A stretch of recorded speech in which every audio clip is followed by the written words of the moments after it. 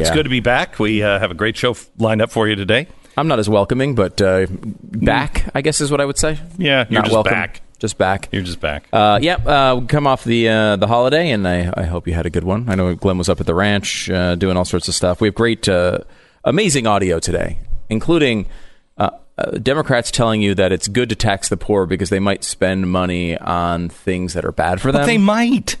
And that's bad. Might. I don't know if you know that. That's bad.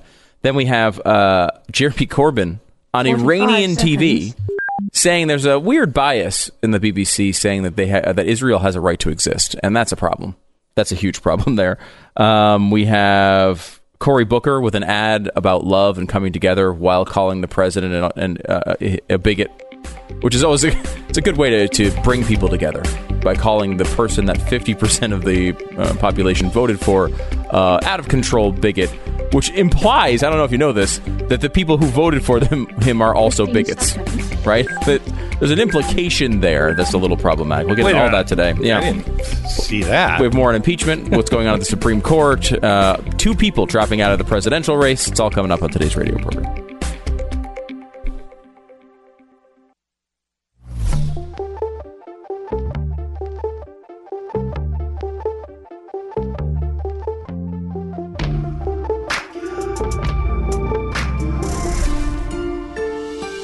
Fusion of entertainment and enlightenment. Hello, America, and welcome to Monday. And a great Monday it is. No, seriously, I say that with some good news coming your way. We have that and so much more, and, all the bad news as well, in 1 minute. This is the Glenn Beck Program. When you're trying to save for a down payment on a house, it sometimes can seem like you're trying to do the impossible. But I'm here to tell you, it doesn't have to feel that way. If you're responsible with your money, the best thing you can do for yourself is give American Financing a call. They have salary-based mortgage consultants that believe that you shouldn't have to put 20% down in order to pre-qualify for a mortgage. They have access to down payment assistance programs that can customize any loan in the industry. You could be looking at spending a whole lot less on a down payment than you originally thought. Now, 10 minutes. 10 minutes is all it's going to cost. You take 10 minutes. There's no fees or anything else. It'll take you less time than you're going to spend making the toast this morning. American Financing, a mortgage company for everybody. Doesn't matter where you are in the process, they can help. It's worth 10 minutes of your time to find out if you could be saving $1,000 or more every single month. Call American Financing at 800-906-2440. That's 800-906-2440 or AmericanFinancing.net. American Financing Corporation, NMLS 182334, www.nmlsconsumeraccess.org.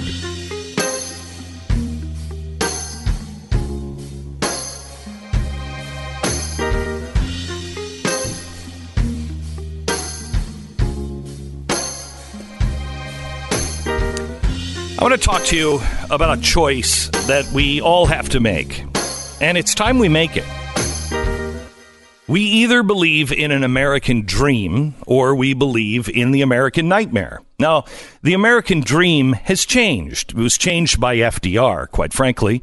It was changed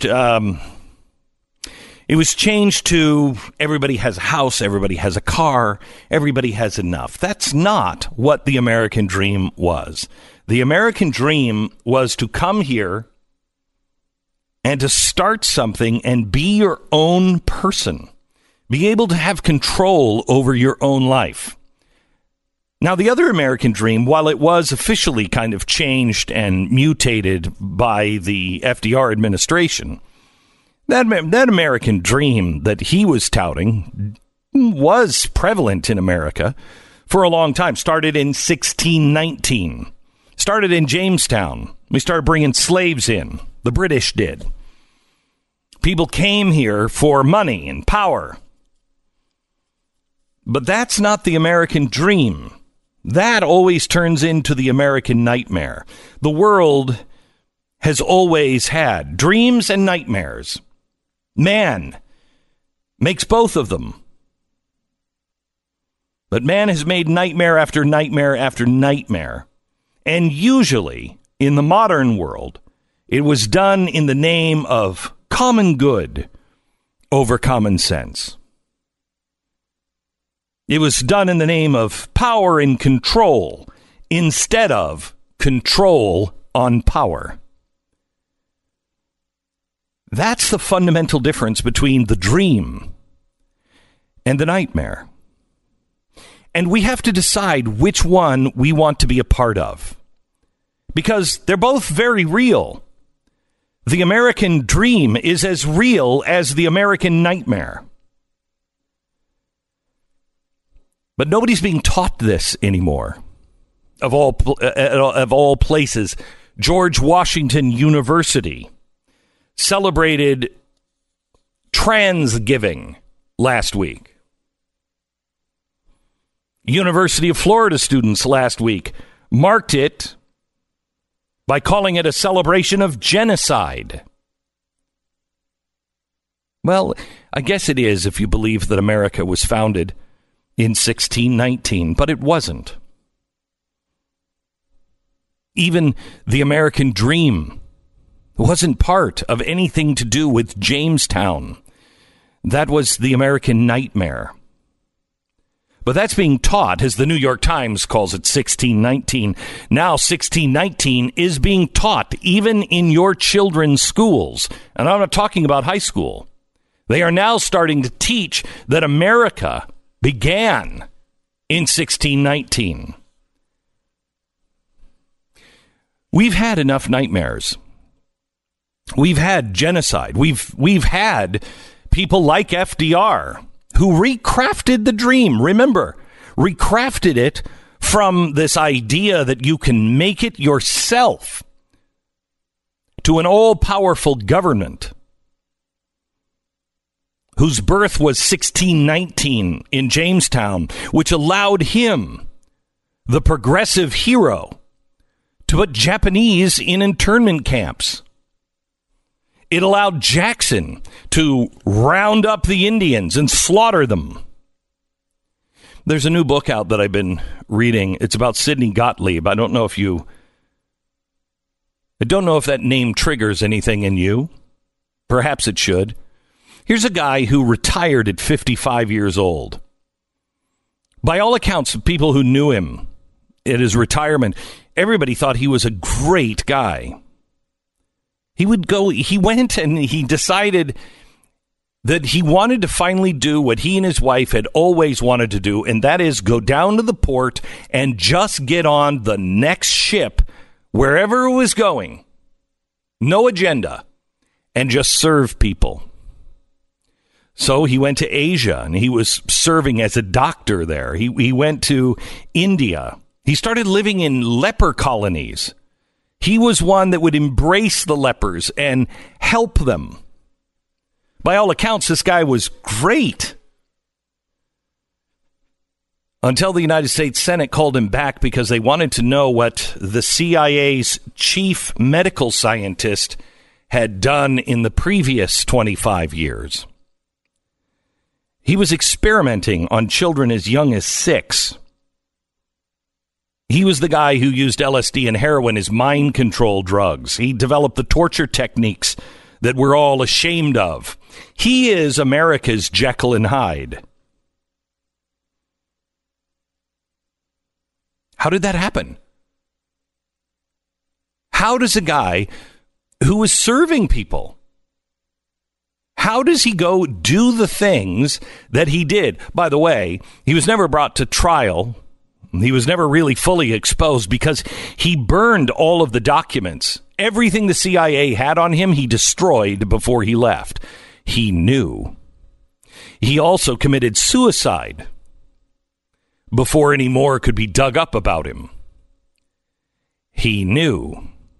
He knew, but he had justified it in the name of this great country, in the service of the greater good. And he used science in the same way that Winston Churchill spoke of. Churchill said, "We are in a time where the world is made darker by the dark lights of perverted science."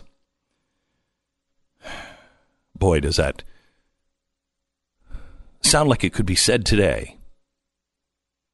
We are living in the world that is made darker by the dark lights of perverted science. We have to choose common sense over the common good, power and control, or power or control over power. We must choose the bright lights of truth over the dark lights of perverted science. If we don't, those who follow the path set in 1619, one of slavery, plunder, and death, will repeat itself, especially if that's all they know. And it will be done in the name of superiority or superior race, superior thought, even. It doesn't make a difference.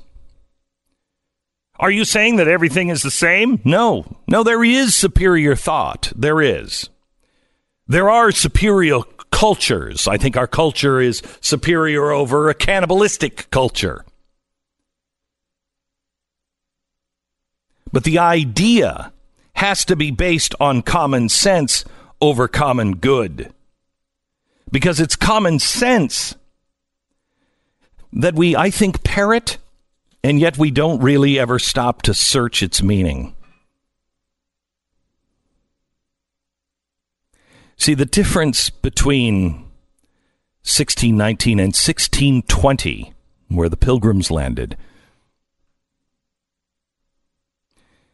is it was about the individual, and it wasn't about stuff. It was about being able to control your own life and have your own ideas, to worship God in your own way. But you had to live with your neighbors. See, in Jamestown, they didn't have Thanksgiving. But in Plymouth, they did. And they had it with the Native Americans. They had the longest running peace treaty with the Native Americans in our history. The Pilgrims did. The Pilgrims did. And by the way, they didn't break it. It was the Native American that broke it. But see, out of the Pilgrims came the idea that all men are created equal and endowed by their Creator with certain inalienable rights. You know the words, and they all sound like blah, blah, blah, blah, blah to most people because they think people didn't mean it. And you know what? A lot of people didn't. A lot of people still don't. A lot of people on Capitol Hill today will tell you all men are created equal and endowed by their Creator with certain inalienable rights. They'll usually drop the Creator part, and they don't mean equal. They mean equal. Yes, we're all equal, but some are more equal than others. But it is only the search for the true meaning of that stops oppression. Stops one man on top oppressing the other, rich over poor, powerful over the weak. It was a revolutionary idea in 1620. It's a revolutionary idea in 1776. It's still a revolutionary idea all around the world. This is why you saw over the weekend people gathering in Hong Kong flying American flags. Because it's still a revolutionary idea.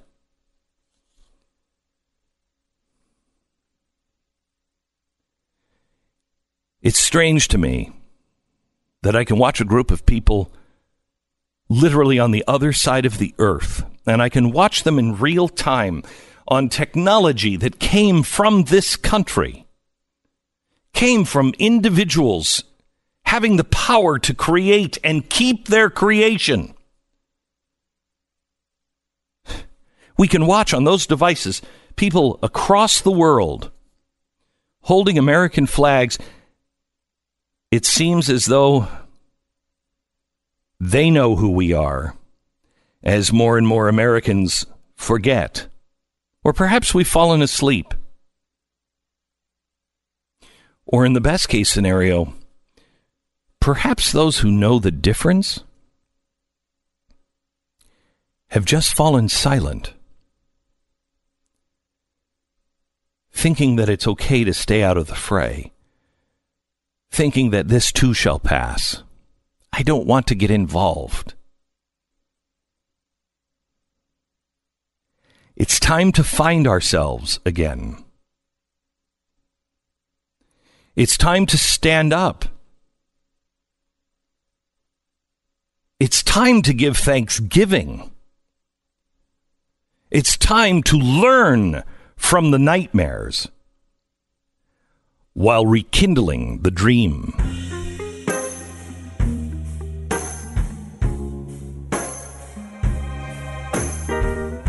All right, some good news I think you're really going to love. If you missed the Blinds.com Black Friday sale, don't worry. Blinds.com has extended it into Black Monday. Now through December 4th, visit Blinds.com for amazing doorbuster deals and up to half off on all brand new blind shades, plantation shutters, and so much more. Now, maybe you need to spruce up the home office. Maybe you're in need of a living room renovation. Or maybe it's time to get new window coverings for the entire house. In any case, Blinds.com has you covered. Every order gets free shipping, and their 100% satisfaction guarantee means that if you're not totally satisfied with the style, the color, the quality, they're going to remake your window treatments for free. Now, if you accidentally mismeasure or measure wrong, they even remake them for free for you. So go to Blinds.com now through December 4th for the huge Cyber Monday savings and get up to 50% off of all blind shades and shutters. Plus, get an extra $20 off with the promo code BECK. That's up to 50% off absolutely everything and an extra 20% off at Blinds.com. Promo code BECK. Rules and restrictions do apply. 10 seconds, station ID.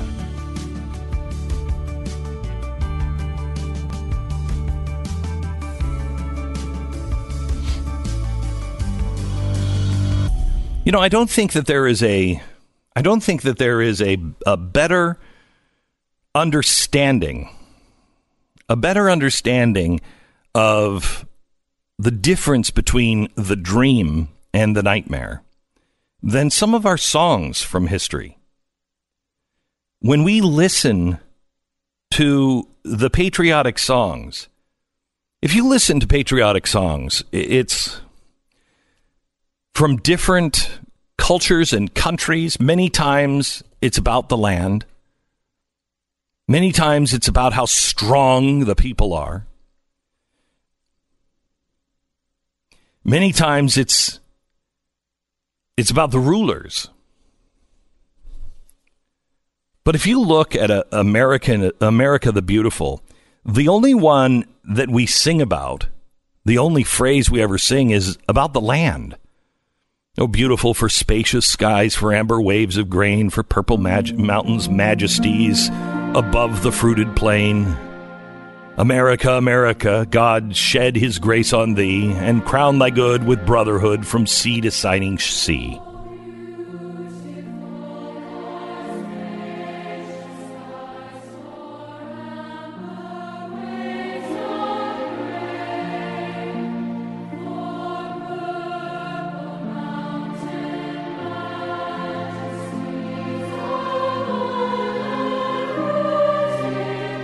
But that's not the America that we have anything to do with.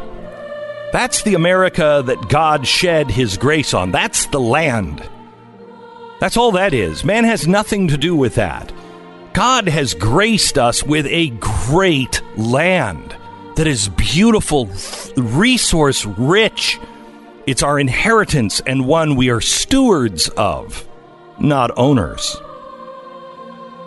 But if you listen to the other parts that we don't ever sing, you first stumble on to the Pilgrim feat, not 1619 in Jamestown, but the Pilgrims, whose stern, impassioned stress a thoroughfare of freedom beat across the wilderness.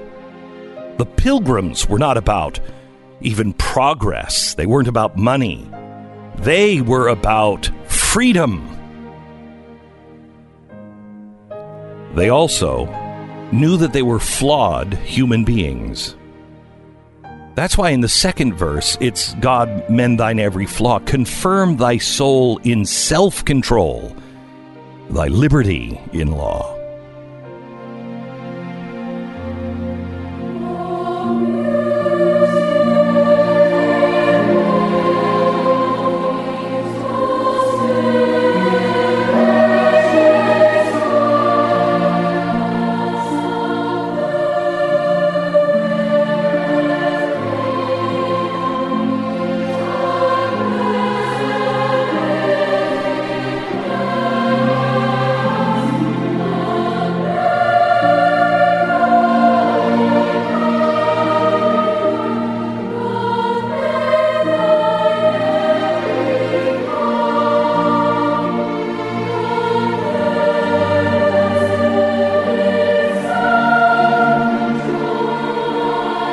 See, this is the part of the song that I don't think any of us concentrate on. God, mend thine every flaw. Are we even asking for that? We're asking for our way. We're asking for things to happen the way we feel. But that's what's gotten us here. Confirm thy soul in self-control. And then this.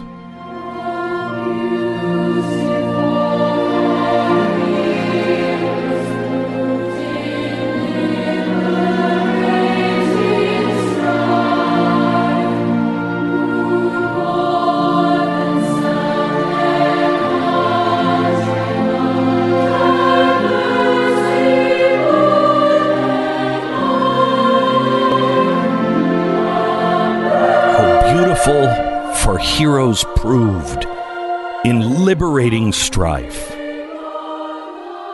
May God thy gold refine, till all success be nobleness, and every gain divine.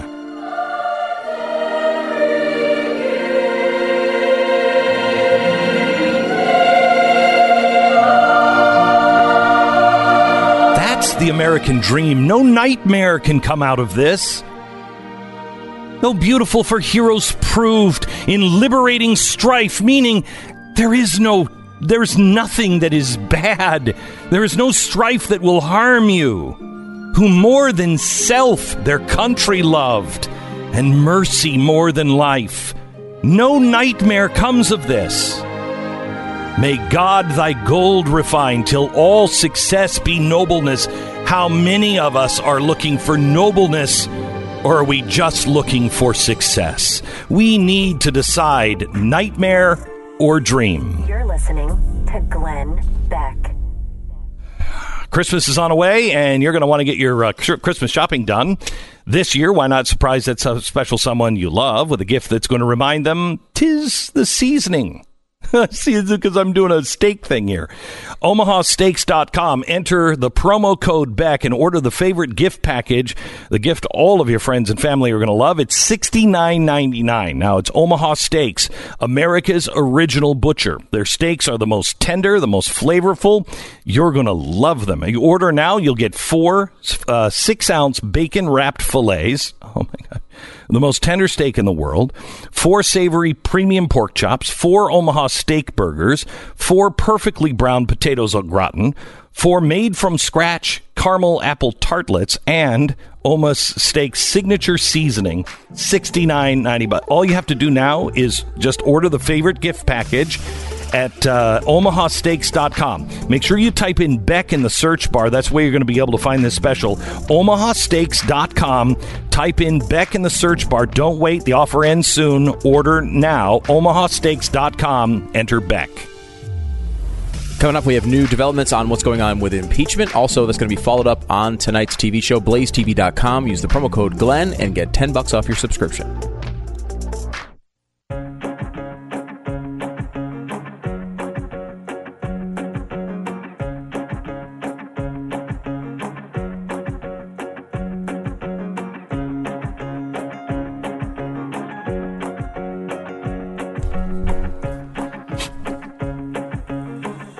You know, the Pilgrims were English, and so I think it's appropriate today that we do reflect on maybe some things that you didn't say you were thankful for, there at the, at the dinner table. For instance, I'm very, very, very grateful for Jeremy Clarkson. Do you watch Top Gear at all? Yeah, I watched some of it, yeah. I love Top Gear. He's great. It's great. Mm-hmm. He's in trouble now because he says... Greta Thunberg is killing the car show. She's killing everything. I don't know if you know. She is like, oh my gosh. I think her parents just put her on a boat and like, no, you can't take an airplane. You got to take a boat, a very long boat ride across the ocean just to get her out of the house. Can you imagine living with her? And if I'm not mistaken, they had to fly the captain of the boat across the ocean. It's her parents. To then take the boat back across the ocean as if the carbon didn't count on the flight to get the captain there. Right. Of course. Mm-hmm. That's the parents. That's the parents' fault? That's the parents going, look, I don't care what you have to do. Fly the whole crew in overseas, whatever. She cannot take a plane. She will be home too quickly. I do like that idea. I think that's what it is. It's not to protect her image, even though everyone realizes it's false. She's complaining about everything now. Absolutely everything. And Jeremy Clarkson went on and said that she's ruining the car shows because nobody is interested in cars anymore. He said, they're taught at school before they say mommy and daddy that cars are evil, and so it's in their heads. Richard Hammond came on and said, I hate to say it, but I think Jeremy is right. People don't care about cars because how many people are growing up with, kids are growing up with posters of their cars in their room because they don't care about it because they're bad for the environment. So I want to give thanks for Jeremy Clarkson today because Clarkson made a joke once implying that murdering prostitutes is a common pastime for professional truck drivers. And he was, they tried to get him off the show. Members of Parliament tried to get him fired for that, but he wasn't fired. He also apologized for calling the then Prime Minister Gordon Brown a one-eyed Scottish idiot because he's blind in one eye. So he's technically accurate. He is Scottish? He is, yeah, okay. He is. So it is accurate. Yeah, he is Scottish. And now this, thanks to that Swedish Thunberg girl, every child in the Western world is now absolutely terrified that by this time next year, they'll have died in a suffocating firestorm. So this morning, let's have a little story to cheer them all up again. He says, everyone says that climate change is terrible, but what if it's good for mankind? That's the thing about climate change. We keep being told the next shift will be a disaster for mankind, but who knows? You might wake up one morning to find your garden full of unicorns and mermaids and big chests full of jewels and money. I mean, even the UN says it's going to be a net positive for, 60 or 70 years, where things will be. Now, that doesn't mean that your local area would be a net positive under their scenario, but as for the Earth as a whole, increased ability to grow and as we all know, the real extreme cold is worse than the real extreme heat. Extreme cold kills a lot more people. Right, than the extreme heat. But what does Greta think about all of this? I mean, because I don't know. Did you see the statement that she came out with this week? And she was, hang on just a second. We have her on the phone? Hello? You have stolen my dreams. Pardon me? You have stolen my dreams. I've stolen your dreams? And my childhood with your empty words. I wasn't trying to... I'm one of the lucky ones. You're People are suffering. We must stop this. How dare you? For what? How are they suffering again? How dare you? If you do not stop driving your automobiles, I will personally take a knife and remove the thumbs of all the deniers.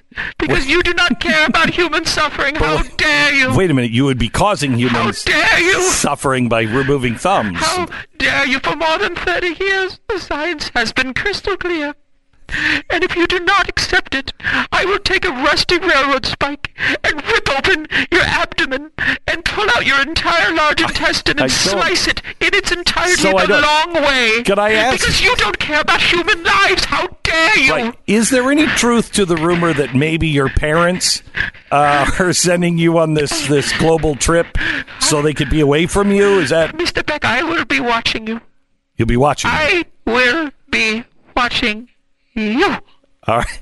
Okay. And I will, if you only want to cut emissions by 50% and give us a 50% chance of survival, I will break into your home and I will kidnap your whitest child. And I will personally lower their bodies into a vat of hydrochloric acid via cable. And I do this because you and your 0.9 degrees Celsius temperature rise don't care about the lives of children. How dare you? Okay, all right. Thank you very much, Greta, which sounds like she's starting to become a supervillain. Because I'm pretty sure my kids would escape from whatever elaborate scheme that she had planned. Even your whitest child? Even my whitest Wow. child might be able to do that. All right, making a decision is really hard, especially decisions that require you to spend money. One decision that should be easy to make now is having good home security. There's no premium on peace of mind, but some good news for you. You're going to find that you need Simply Safe and can afford Simply Safe. Simply Safe is your one-stop shop for home security needs. This week, Simply Safe is offering their best deal of the year. You'll get 25% off of any new system, plus a free HD security camera with Simply Safe. You're going to get everything you need to keep your home safe. Entry sensors, motion sensors, a smart lock, video doorbells, security camera, whatever you need.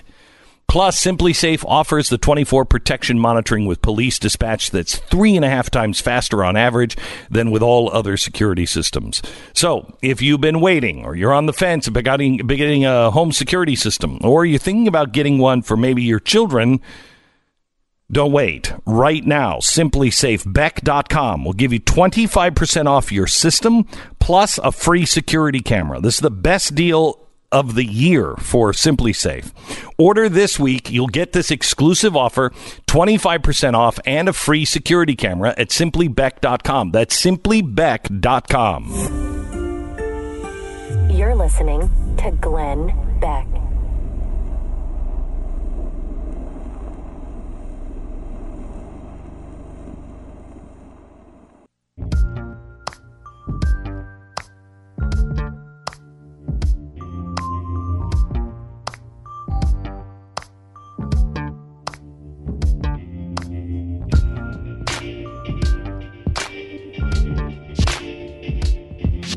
So did you, by any chance, watch The Mandalorian? I still haven't done it yet. It's so good. It's the whole reason I ordered the stupid service and I haven't watched it yet. I wasn't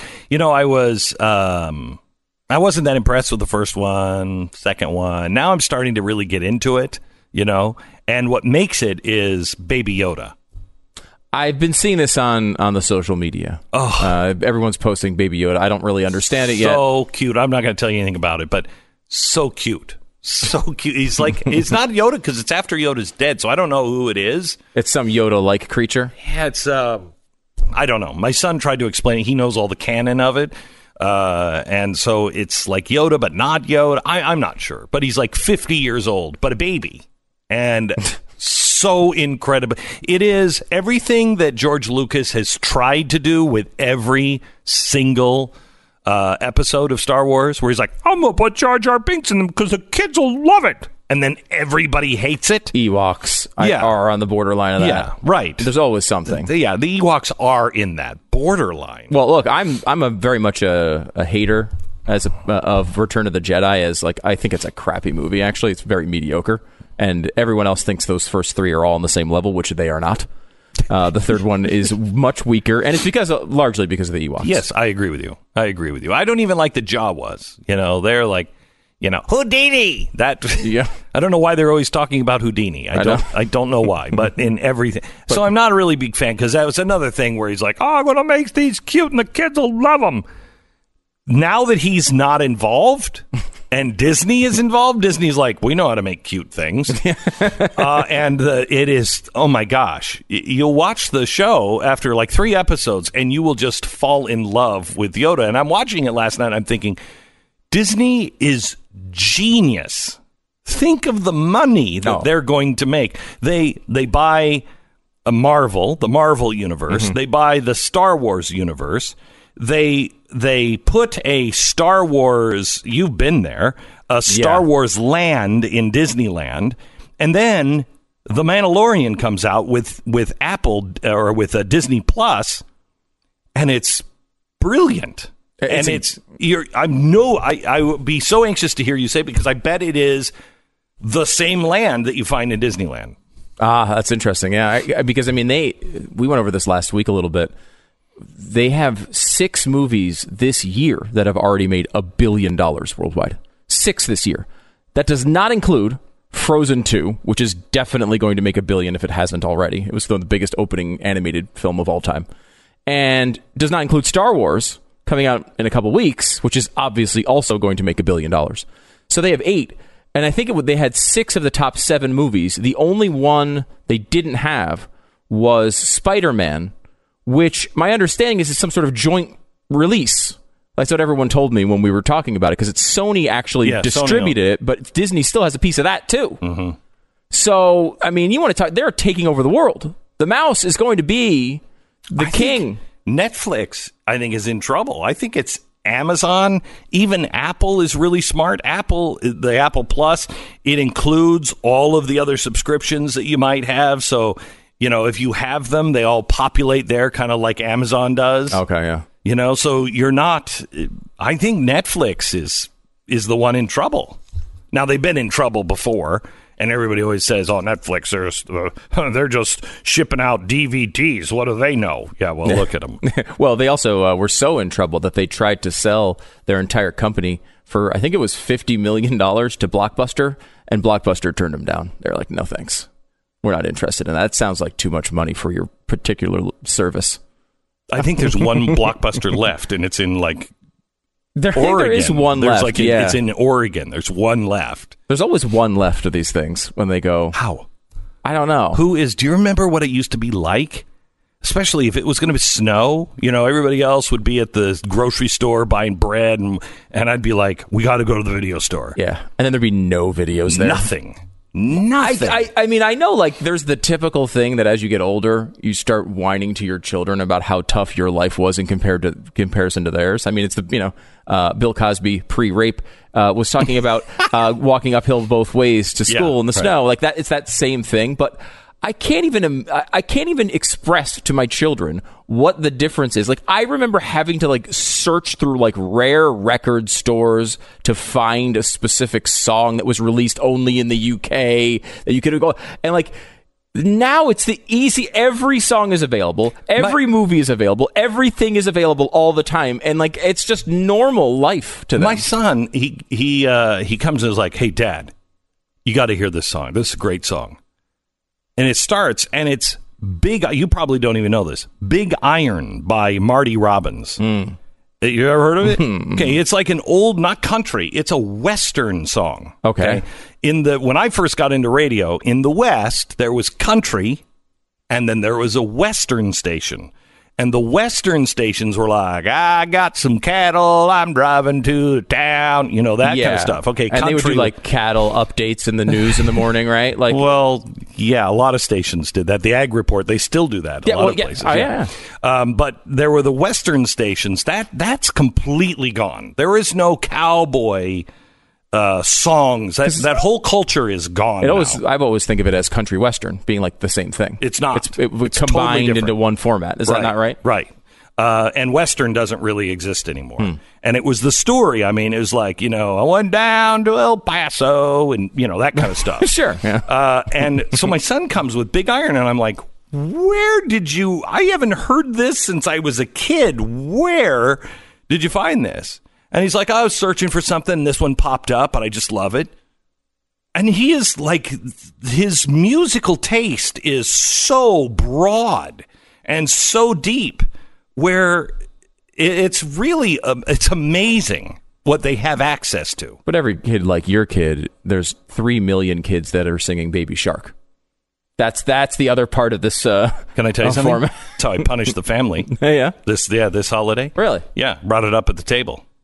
I have 2 grandchildren, and I'm just people were arguing about something, and I said, "Hey, Cohen, you like that Baby Shark song?" He started singing it, and everybody looked at me like, "I can't believe you." And I'm like, "Well, you're not arguing anymore, are you?" Yeah. It's a way of solving. It's a way to solve everything. I like that. Yeah. Do you know the Baby Shark people are pretty wealthy too? They've done fairly well for themselves, and now they're trying to figure. There's some weird rights issue that they don't. It's not easy for them to make money off of it, so they've started a tour now, the Baby Shark tour. Now, I don't know if you know this, but Baby Shark basically just says Baby Shark, and then I think Mommy Shark and a Daddy Shark and maybe Grandpa Shark or something, and then a bunch of nothing, right? That's the whole thing. Hey, welcome to the Baby Shark. Right. Welcome to the Baby Shark show. Here's a handgun so you can blow your brains out. And in a sign of the internet not being worth it, I was reading an article about the Baby Shark tour, And they apparently sing Baby Shark 4 times during the show, but only 4 times. So, like, how you have a whole show where people are spending like $60, $70, $80 to go to, and they're singing Baby Shark 4 times. The rest of the show, like, this is like one of those like one-hit wonders where you go to see I Want Come On Eileen, and they sing like 19 other songs. You only want Baby Shark if you're going to the Baby Shark tour. And your kids are driving you crazy to hear Baby Shark. You listen to it all the way to the stadium, and you listen to it all the way home. But you're only getting it 4 times at the show? I think that's a ripoff. I think it should just be playing the entire time you walk into the entire time you leave. Just drive you completely insane. You've obviously given up on life if you're going to the Baby Shark tour. Just let it go. We've given up on insane asylums. We don't have places to keep people after the Baby Shark show. Maybe this is how the Baby Shark company makes... Wow. Maybe the Baby Shark branded insane asylums are the way for them to make money off of this thing. Holy cow. All right. Back in a minute, more Baby Shark talk on the Glenn Beck program.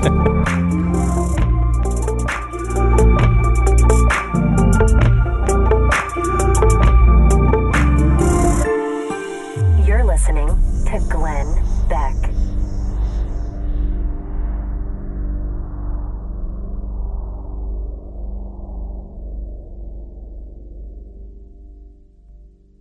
We did this one time, I remember, on the show, and it was about Peter King, the congressman, and we put up... Or no, it was about Peter King, the sports writer, and we put up Peter King, the congressman, or one of the other. And we were even more sorry than Joy Reid is. Yeah, because, I mean... Imagine being compared to Peter King. Terrible thing. Terrible. And we apologize for that. Yeah, I mean, it's one thing to be compared to a Nazi. That is horrible. But this is clearly But worse. this is Peter King. Glenn Beck compared Peter King to Nazis. Oh, did you hear, by the way, what's his name, the comedian, said about being in Auschwitz? Oh, it's a fantastic joke. It's a fantastic joke. It's a great joke. Back in a minute.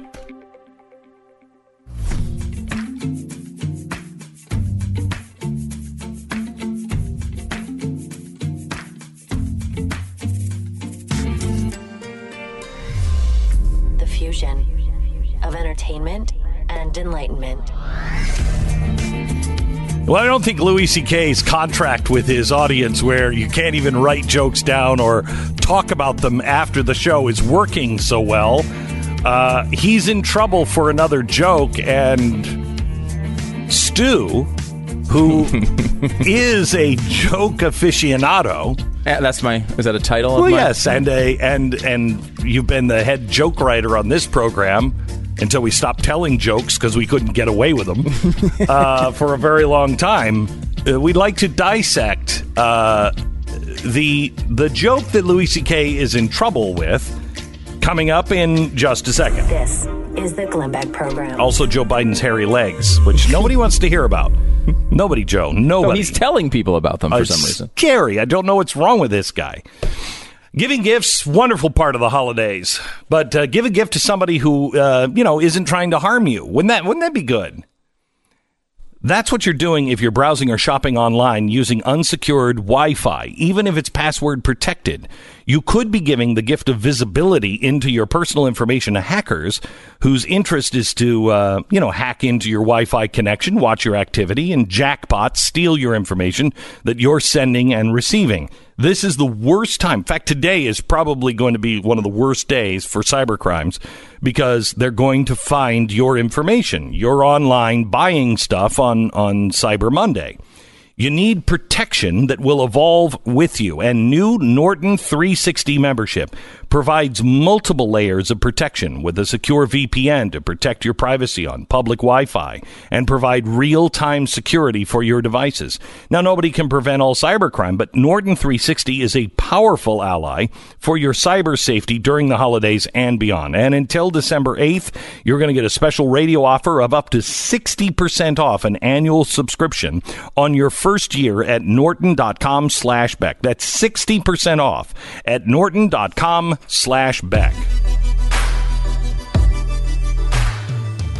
All right, now we're going to go into joke analysis mode, which is always very good.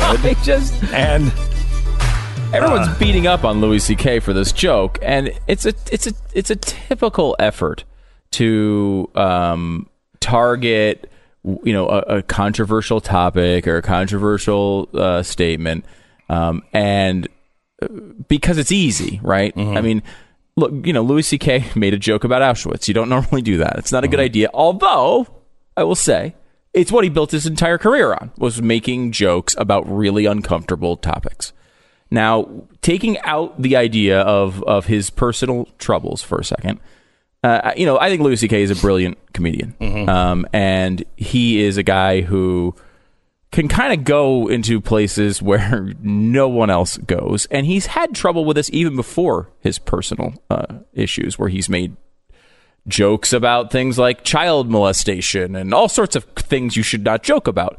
However, there's a reason you do that, right? And he's doing it to push those boundaries intentionally. And if you go to one of his shows, you know what you're in for. This is the point of it, right? He's taking you down roads. He's making you feel icky and then bringing it back around. Like he's a yo-yo. He puts you down to the darkest place that you're going to be, and then he brings you out of it somehow. So the joke he got in trouble with was, he said, I'd rather be in Auschwitz than New York City. Now, if you've ever lived in New York City, there are times, not very often, but there are times that someone could say Auschwitz or more of this, and you'd go, well, no, wait a minute, let me think about it. Right. Okay. So first of all, this is a joke not about Auschwitz. Yes, it's not. But about New York City. Correct. Right? The point is he's comparing New York City to something very, very, very bad. Right. However, it's not even really a joke about that. And the reason he's saying it's about New York City, because he's saying, it's tough now for him, right? Like, he's gone through his personal sort of storm here. And he makes jokes about that as well. How it's not a good idea, maybe to offer to show certain body parts to people. That's maybe not. Right. I believe the term he said is it's not very popular. Right. Which is true. Right. It's really not popular. Yeah. So he says, I'd rather be in Auschwitz in New York City. And then he says, I mean now, not when it was open. Right? Like he's luring you into believing something and then pulling you back out. And I have to tell you, I've been to Auschwitz now. Right. It's still really awful. Really creepy and awful. You really don't want to be there, even now. No, it's not exactly you did go on vacation to it, and many have. And however, I was quickly taught by my wife, that's not a vacation. Right. Auschwitz, there's no part of vacation where Auschwitz fits. It's the last time you were allowed on Travelocity. That's basically what that vacation was. It was the last time I was allowed to make any vacation plans. But he is not mocking out. First of all, he's Jewish, but he's not mocking Auschwitz victims. And we get to this point where we all just kind of sit around and search for things that will be offensive to us, right? Like, I understand if you had a relative who died in Auschwitz, like there is a horrible, memory that maybe it drags out. But again, you're going to a Louis C.K. show. We've been doing this since the producers. We've been mocking this stuff for a very, very long time. It's the only way. Heroes, it's the right? only way Hogan's Heroes. Yeah. It's the only way that humans can actually deal with something as dark as Auschwitz. Right. I mean, I don't know if you remember, was I still in the my mom's dead joke phase when we teamed up? Oh, yes. Okay. Well, I've seen you do this with Pat many times. Oh, yeah. Pat Gray, who you actually did it to him in an incredibly brutal fashion. Oh, it was brilliant. One particular episode. It was brilliant. Do you remember this? When he had first started in Houston, and he's on the air, and he's in, like, you're this big national radio host. Pat is starting a job, his first real, like, if I remember, it was his first, like, talk radio job. Right. And he's, in the middle of endearing himself to the audience, which is an important part of the process. Because people, whenever you start on a new radio station, they all hate you for a while. You used to say 6 to 8 weeks. It was always longer than that. It's much longer. You listen to me for 6 to 8 weeks, you'll hate me, and then you'll go numb inside. Right. And then you'll come out the other side, and you'll be like, I get it. It's funny. It's funny. I got it. Now I understand it. So Pat's in the middle of that process, and you're already on the station he's going on to. Right. So he's like my best friend. He's a big national talk show host. I'll invite him on the air, and hopefully, we'll say that we're friends, and it'll make that process a little easier. So now Pat and I worked for years and years and years together as a duo, and we were known for just tearing each other apart. And I would always bring my mother's death, he would say something, and then I would be like, thank you for reminding me that my mother is not here to be with me. Right. And he would get the laugh because everybody was in on the joke that's what I always said. Right. And then he would make it worse by piling on. Right. That was the kind of, you had like a standing routine. Correct. And it worked when the audience knew both of us. Right. But I had been waiting because Pat played that card so expertly every single time he could, where he would always win. I knew, I can win this time. And so he was on KPRC, and he said something, and I said, wow, thank you for reminding me about my mother's death. And then he piled on as usual with a joke about suicide or something like that. And I was like, I can't. As usual, I said, I can't believe this. I mean, that hurts so deeply. Well, the audience didn't know that this was a routine that we had done forever. And Pat got it about the third time bite at the apple. And he's like, wait a minute, you have to explain this. And I'm like, explain once. That what? That is the most hurtful thing anyone has ever. I don't even know. Wow. I mean, wow, Pat, that was horrible. It was wonderful for me. For him, it was hell for a few weeks. Oh yeah, he was explaining this terrible thing to the audience for weeks. However, the point is, though, we go to dark places for humor. It's the only way you can deal with it. When you have something, for me, my humor is really, really very dark. Yes, and I've never expressed my darkest side. Do you think ever on the air? I don't, not in a long, long time, if you have ever. Yeah. I mean, it's very, you work with me, it is very dark, to the point to where people are like, what did he just say? And this was a problem as the staff started to grow, and you would just continue to do these things when people are on their first day. Right? So it was not always. But it's funny. It is funny. It's funny. To us. Right. But you have to be in on the joke. If you're going to a Louis C.K., you know what you're getting. Yeah. You know what you're getting. You know that he is going to say offensive things, and he's going to be funny about them. But, and I'm telling you, I think the next generation, not millennials, what's the generation after? The I generation. You familiar with this? The I generation is the one that grew up with the Apple iPhone. Okay. They're calling it the I generation? They're calling it the I generation. My kids are part of the I generation. And I've seen their friends, and they are more politically incorrect. I mean, I think there's a massive backlash coming. Yeah. Because they just see it as stupid. Just absolutely stupid. They grew up on memes. They grew up on mean memes. Yeah. And they see how everybody's like, oh, my gosh. I think there is a backlash of biblical proportions. And that's why Louis C.K. is, I mean, and what's his name? Dave Chappelle. Dave Chappelle. Mm-hmm. They are leading the way, and they can get away with it. You know, teenagers can't, but they're getting away with it at this point because it's really smart. That's a smart Auschwitz joke. Yes. Okay? And it brings you down a road where you're like, oh my God, what is he about? Horrible. Oh, he actually is. Yeah, like he brings you down. I mean, not then. Not when it was open. Yeah, that's great. That's a great joke. That's great because he's turned it on you. Yes. Like you were the bad one problem. thinking that, yeah. I wasn't thinking that you were doing it. You were. Oh my gosh, I'm disgusted by you. And both of those guys are technicians with this stuff. They are tech. Yes. I mean, Chappelle, for all the praise that he got from this last special from the right and all the opposition from the left, because he happened to say a couple things that I guess you might consider moderate. I mean, they weren't even like, it's not like he's a hardcore conservative here. He just said a couple of things that you might consider kind of moderate. And because of that, a lot of people on the right sort of discovered him beyond, the Comedy Central show from back in the days. But the guy's a technician as a comedian.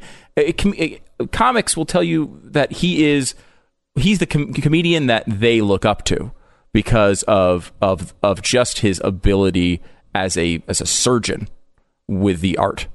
And I think Louis C.K. is in that realm as well. I mean, and the fact that he's kind of now just doing these small clubs, and the only thing you ever hear about him is when he makes a joke that's offensive so that everybody can have their clickbait for a few weeks, because because he had these personal issues where it does not seem that he did anything illegal, but was kind of a dirtbag, that now allows click, click, click, click, click every time he tells a joke about sex or about something tawdry, or even this, where it's just generally offensive.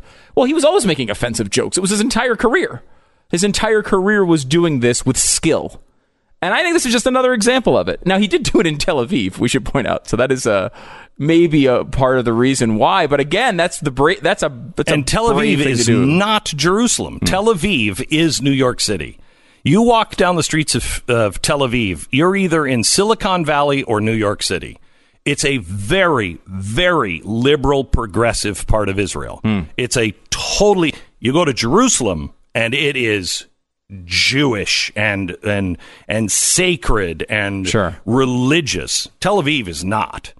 So him going to Jerusalem and saying that joke would be taken differently than in Tel Aviv. I mean, it's still one that I would say I might leave out for Israel. Yeah, it's still one in a country basically founded because of Auschwitz. It's risky. It's risky. I mean, if I was advising him, I'd be like, I don't know, that one might be a little risky there. Save that one for Iowa, maybe? All right, I want to tell you about the X chair. This is what my wife wants for Christmas. That's what you're getting, honey. Congratulations. I don't like it. Stu loves this. When his wife, because your wife just emails, get this, this, and this. She was telling me the other day, she wants, she actually asked for a vacuum. Oh, yeah, send me the link. It'll be under the tree. Good luck. A vacuum? A vacuum. She wants a vacuum. You know what she wants for Christmas? Our floors to be cleaner. That's what kind of husband I am. You're welcome, America. Wow. Wow. It is our 20th anniversary coming up in January. Is our 20th anniversary. I mean, you're a vacuum too. Are you gonna go? No, she didn't ask for it. I'm just taking a chance. Yeah. Just going with a Dyson. Yeah, no, unless she's asking for it, and specifically for Christmas. Oh yeah, I want a link. I want proof. I want email evidence so I can bring it to the audience later. You said you wanted, because this is what my wife. She sent me a note. That's what I want for Christmas. I got home. I'm like, I know. And she's like, but they're on sale. The X chairs are on sale right now. And I'm like, honey, you know about the X chair because I read the commercials for them. Anyway, they have the dynamic variable lumbar support. They have 10 settings. They are really comfortable.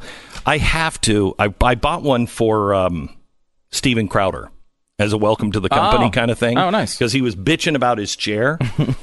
He's got a studio that is unbelievable. He built this studio just a few miles away from here, and it is gorgeous. And remember, we were in there. We were helping him move in, and we're like, this is beautiful. Yeah, except the chairs suck. So I'm getting him an X chair. We have to do it this week. Come with me. Oh, okay. I got to do it this week. Anyway, X chair is what you need for the holidays. X chair 30-day, no questions asked, guarantee of satisfaction, zero risk. Call now, xchairbeck.com. It's on sale for $100 off. Plus, you get a free set of the new X wheels with your chair if you use the promo code Beck. It's xchairbeck.com, promo code Beck. 10 seconds, station ID.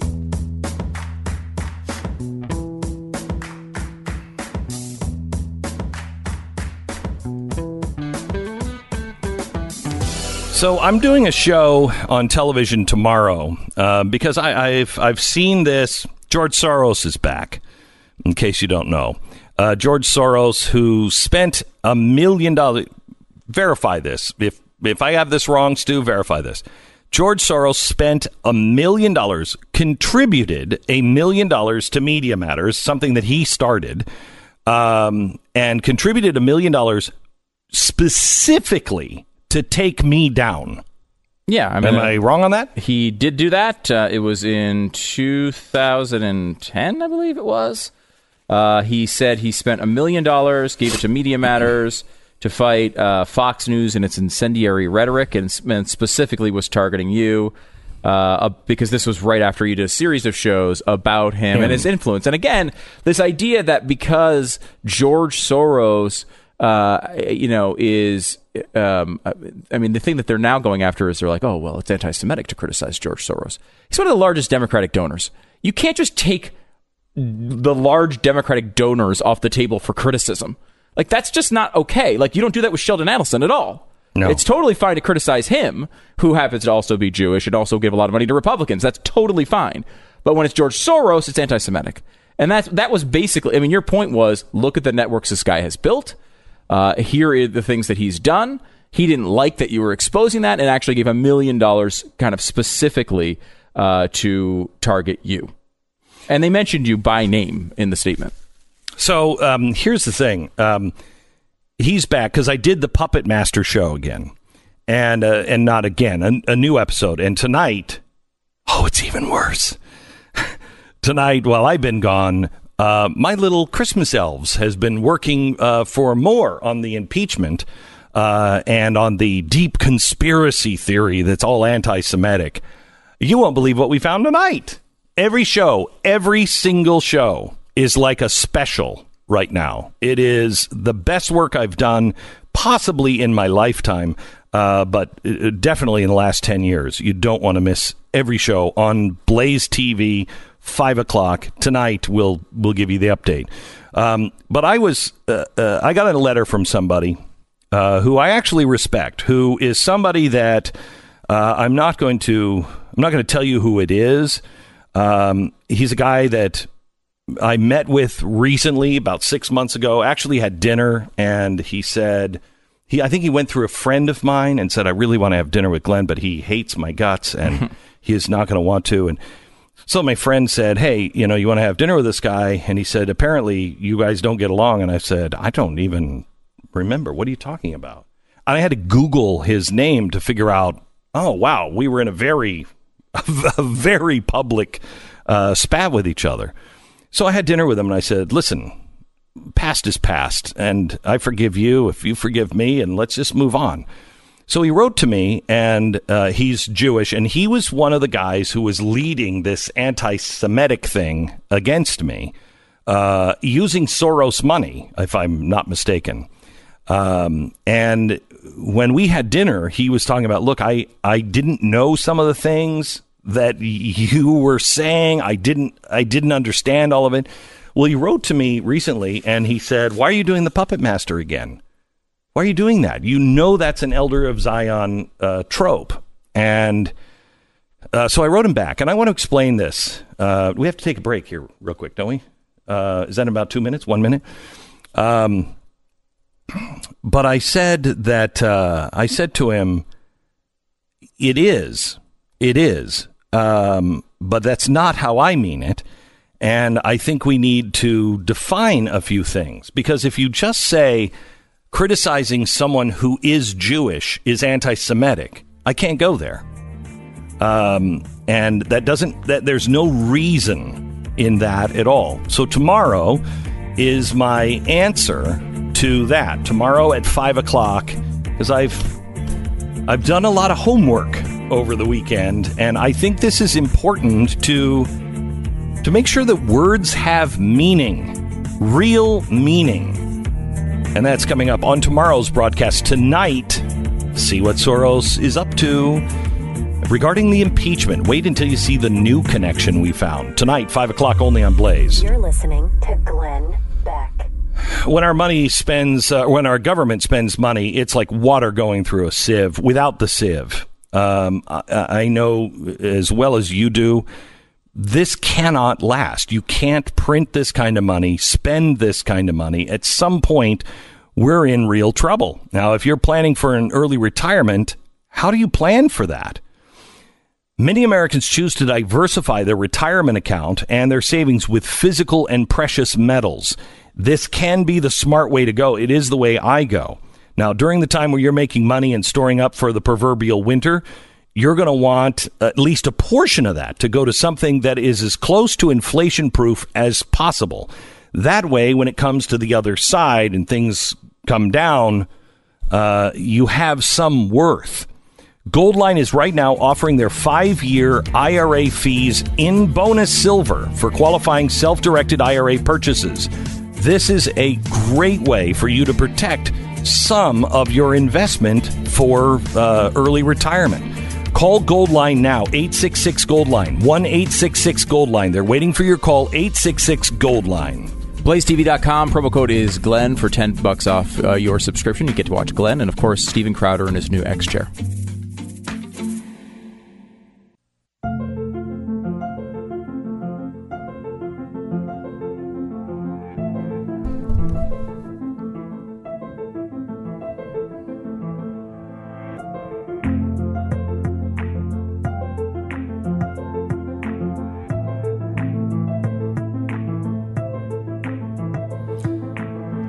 So what is Joe Biden? What is Joe Biden's vision for America? You know, he's out on the campaign trail, and he's talking about a lot of things. I think he was unfairly dissed for biting his wife's finger. Yeah. That was a joke, and if you actually watch it, it was fine. It was, him trying to be funny. Yeah, questionable whether you should do it in an appearance, but I mean, it was just right. But it was supposed to be a warm moment between husband and wife. I don't know that it came off that way exactly. Well, because Joe is a little creepy. He's weird. He's a little creepy, and he did say this in a speech, which somebody's got to stop him. Here it is.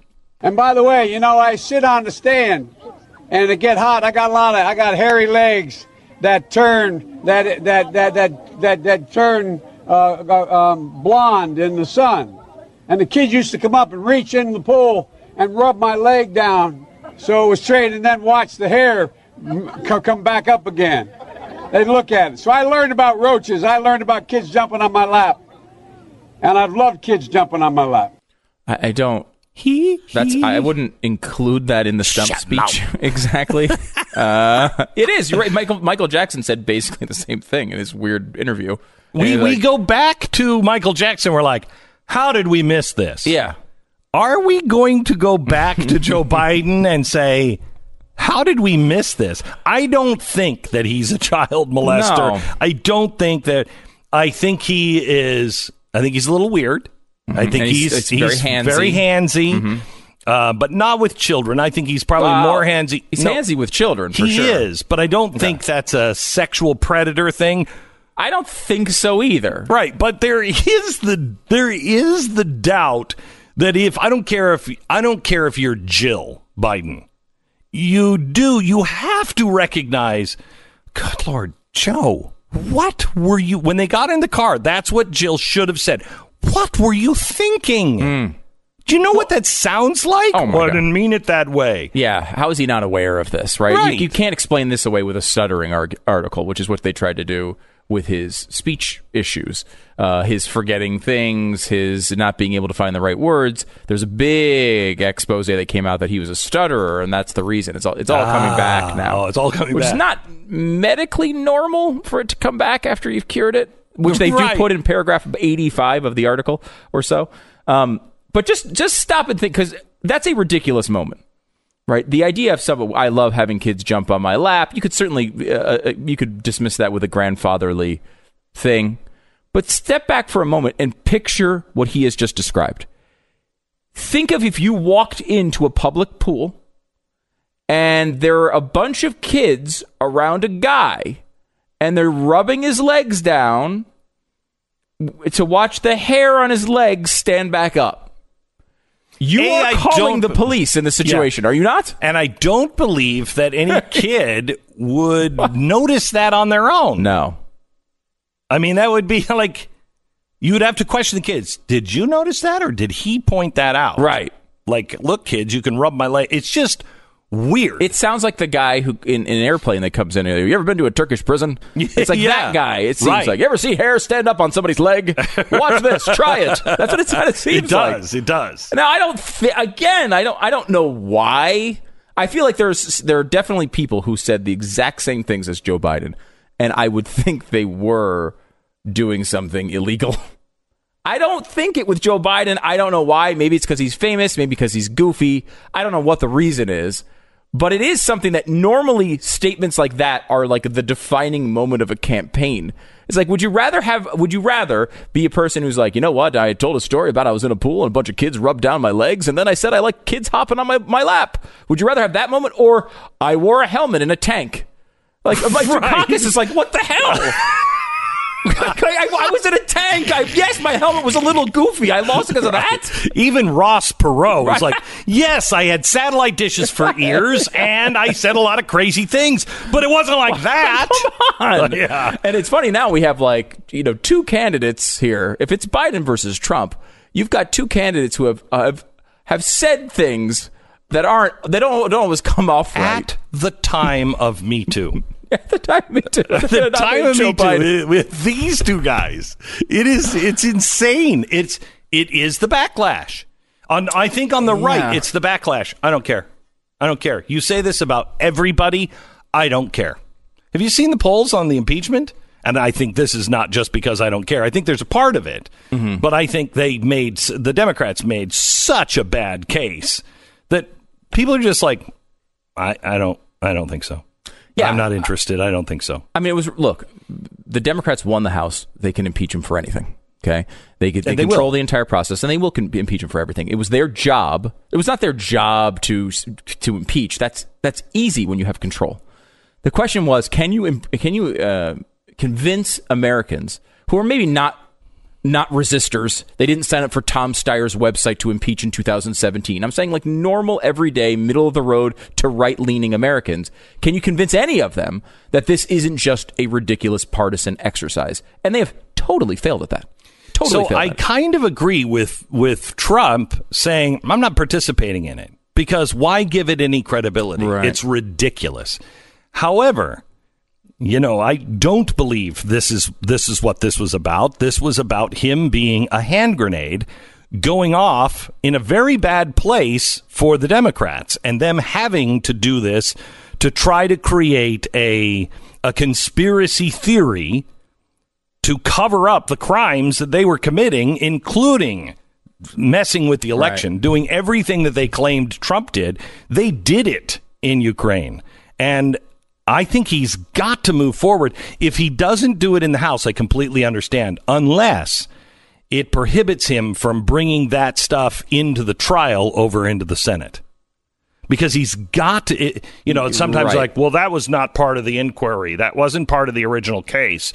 If they don't put that in, can they bring it up in the Senate? Because he's got to expose it. They should be able to. I think you're right. I think they can have the best of both worlds if he doesn't participate in this part of it, which will make it look more like a partisan activity. It is, for sure. But I mean, sometimes it's worth participating in these things to shape them in some way. The issue here, though, is the impeachment vote's going to come to Democrats. It can be done completely by Democrats. The Constitution's very clear that the Senate controls the other part of this, so they can bring in whatever they want in. They're going to try to get buy-in from Democrats to say it's a fair process. They've done this in previous examples of impeachments, where they kind of at least come to the table and say, "Look, here we're at least agreeing on the rules." And they will try to do that with Democrats, but I don't think that's going to prevent them from bringing out their side of the story. I hope so. If they don't do that, then it's a complete failure by Senate Republicans. Yeah, they should be able to at least. But that's what they usually do. That's what they usually do. One more vision of America. This one is from Michael Bloomberg. Now, Michael, as you know, is just a wonderful individual. That's all sorts of Me Too problems himself, by the way. Oh, man. You should see some of the comments they have him quoted in multiple articles by liberal journalists saying how he's objectifying women, how, he has people who are on his staff saying, that he used to come up to him when one of the women said that when she waited too long to dye her hair, that he would come up to him and say, hey, how much does it cost to get your hair colored with those two colors, because you've got a third one, gray, coming in. It was hey, look at the it wasn't but a different word. Look at the butt on her, to a liberal journalist in front of liberal journalists. I mean, he was known for spouting. Well, they actually put it in stories, and he was known for spouting off very anti-women, like, settle down, lady.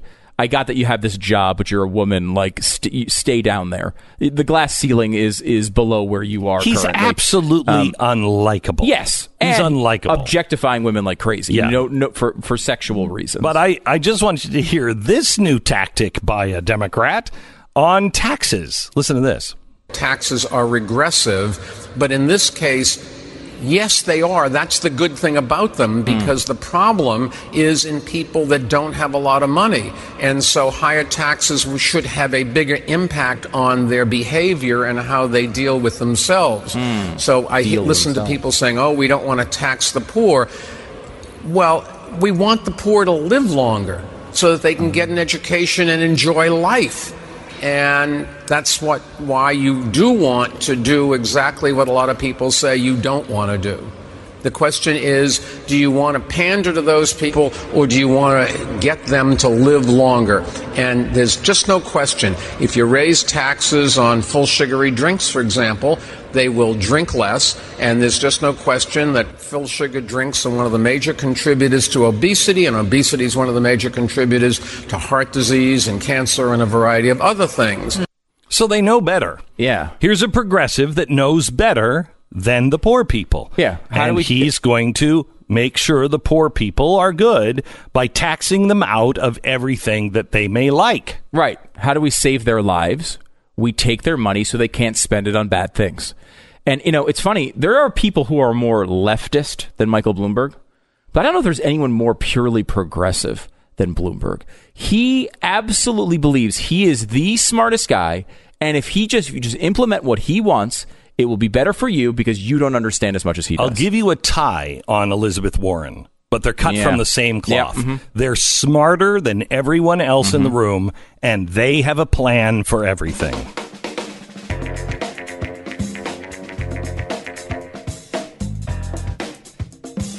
You know who's responsible for MyPillow being the company that it is today? I mean, Mike Lindell. Yes, he has to invent it, but then it comes down to you. Comes down to him making the right product, and then you talking about it, you believing in it, you sleeping on it every day, and them coming through with their promise versus performance. Well, Mike has a new incredible deal on his Giza Dream Sheets. I love the Giza Dream Sheets. These are, I didn't know that they were even MyPillow. My wife got them online, and I'm sleeping on them, and something came up about the dream sheets or something. We were talking about it, and I said, I love my sheets. These are just the most comfortable sheets. They're just great. And she's like, these are the Giza sheets. My wife is always trying to talk me into like linen sheets. We can wash them 1,000 times and they'll be a lot softer. It's like sandpaper. I'm a sheet snob. The Giza sheets are so comfortable and priced affordable at MyPillow. MyPillow.com. Click on the new radio listener specials to buy one pair of Giza Dream Sheets and get the other one free plus shipping. There's also deep discounts on all other MyPillow products, too, so enter the promo code BECK or call 800-966-3117, 800-966-3117. Use the promo code BECK at MyPillow.com. Click on the new radio listener specials, and you can buy one pair of Giza Dream Sheets and get one free plus free shipping. Promo code BECK. It's MyPillow.com. This is the Glenn Beck Program.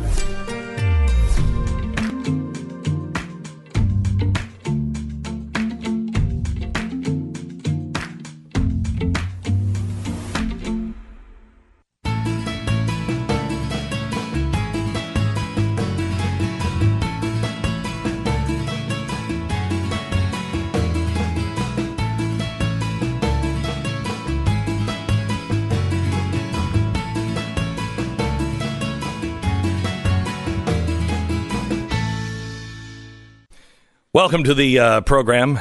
So glad that you're here. The case for the Supreme Court is interesting. The one they're taking up with New York. Apparently, in New York, you can only take your handgun if you have a permit. Which, good luck getting one. You can only take it to one of 7 sites that are New York sanctioned in New York to shoot. If you have your gun, even if it is broken apart and the the ammunition is in the glove box and the car is in the trunk, you still can go to jail for that. Well, that was the ordinance they passed. Correct. However, they've repealed the ordinance. Why? Because they thought it was unconstitutional? No. They were worried about losing the challenge at the Supreme Court. So the liberals got rid of their liberal law because they were worried the conservatives would say unconstitutional so that other places couldn't do it.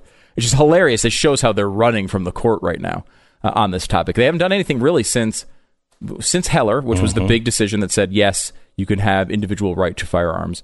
And then there was a follow-up about Chicago after that, which said it's not just in Washington, D.C. and you can't just pass city laws doing this. But there hasn't been a big ruling on guns in about 10 years. And this one, I think shapes up relatively well. I mean, we know for sure there's at least 2 votes in Thomas and Gorsuch who are on the right side of this. And it seems as if Kavanaugh will be on the right side. It's the speculation. I would be surprised to see Alito go a different direction, which gets you to 4. Now, Roberts, of course, is a complete, who knows? He just decides these things on what he thinks is going to look good in the papers the next day, it seems like. But that is it's a big one, and I think there's a good chance, there should be, this is an easy one. If you have a standard on firearms that is part of a constitutional right, cities can't pass ordinances that ban that right. Then they're banning it to a point to where if you have a gun in the city, you can't let's say you're going out to a hunting range outside of the state. You're going to a state where you're allowed to carry your gun, and you have the right license for that state, and you're going to the airport. You can't do it. Yeah. You can only move your gun from your home to a shooting range and one of the 7 New York sponsored shooting ranges. That's it. It's not the Second Amendment. That is crazy. And they know that. They've ignored these rulings. The Supreme Court, one ruling in 1972, Roe versus Wade, is basically, the only thing in the Constitution as far as the left is concerned. And you can't challenge it, and it's settled law, blah, blah, blah, blah, blah, blah, blah. But when there's a conservative ruling in the Supreme Court, they just ignore it. They just pass all these laws anyway and wait for it to go up to the court and hope that they don't get accepted by the court, which is what the court has been doing relatively recently until this time. And here, the Supreme Court's going to take it on. And when they realized the Supreme Court was going to take it on, they're like, actually, we just repealed that, and there's no reason for you guys to look at it. I mean, that was their defense. So this is going to be interesting. It should be obvious what should happen here. Whether it is obvious is, of course, under the power of John Roberts. And we've seen how that goes in the past. Sometimes it's okay, but most of the time it's questionable to insane. Well, it should be common sense. It should be easy, and it would have been on the Earth that you and I grew up on. But somehow or another, we all slipped through a wormhole, and we're on a different planet. Looks a lot like the place we used to live, but not so much. Not so much. We'll see how it changes even further with Epstein. Did he kill himself? Chad Prather next. You're listening to Glenn Beck.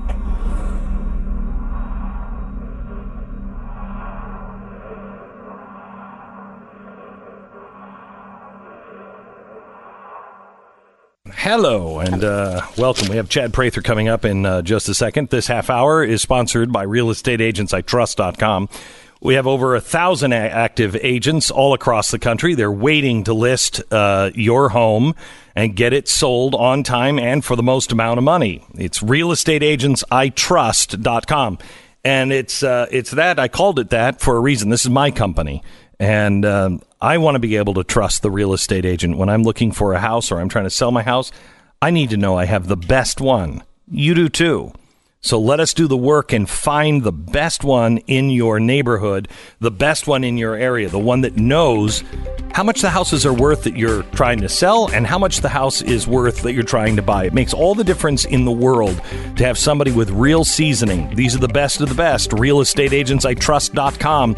If you're looking to buy or sell a home, go there now, and we call you back in like 10 minutes, tops, usually. It's realestateagentsitrust.com.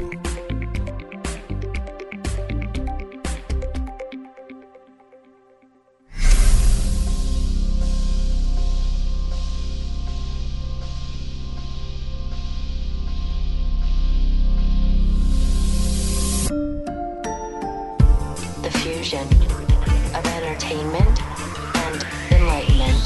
So we have conspiracy theories and we have conspiracy facts.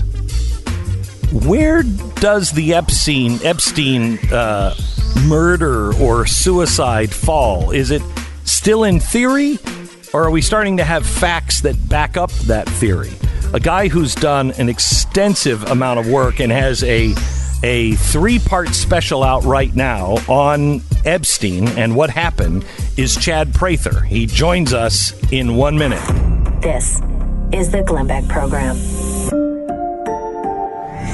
You know who loves Cyber Monday and the holiday shopping season more than anybody else? That is cyber criminals. Today, if you're doing any shopping online, they are out there hoping to get rich off of everybody who's shopping online today. Now, let me give you some tips to shop safely online. Make sure you use device security on your computers and your devices. Confirm that there is an HTTPS lock symbol in the URL of any website you're shopping on. Search only on the trusted vendor sites rather than search engines, and always use unique passwords and login information. Somebody's identity is stolen every 2 seconds, and today it's going to be really bad. LifeLock is there to detect a wide range of identity threats and alerts you if there is a threat that is detected.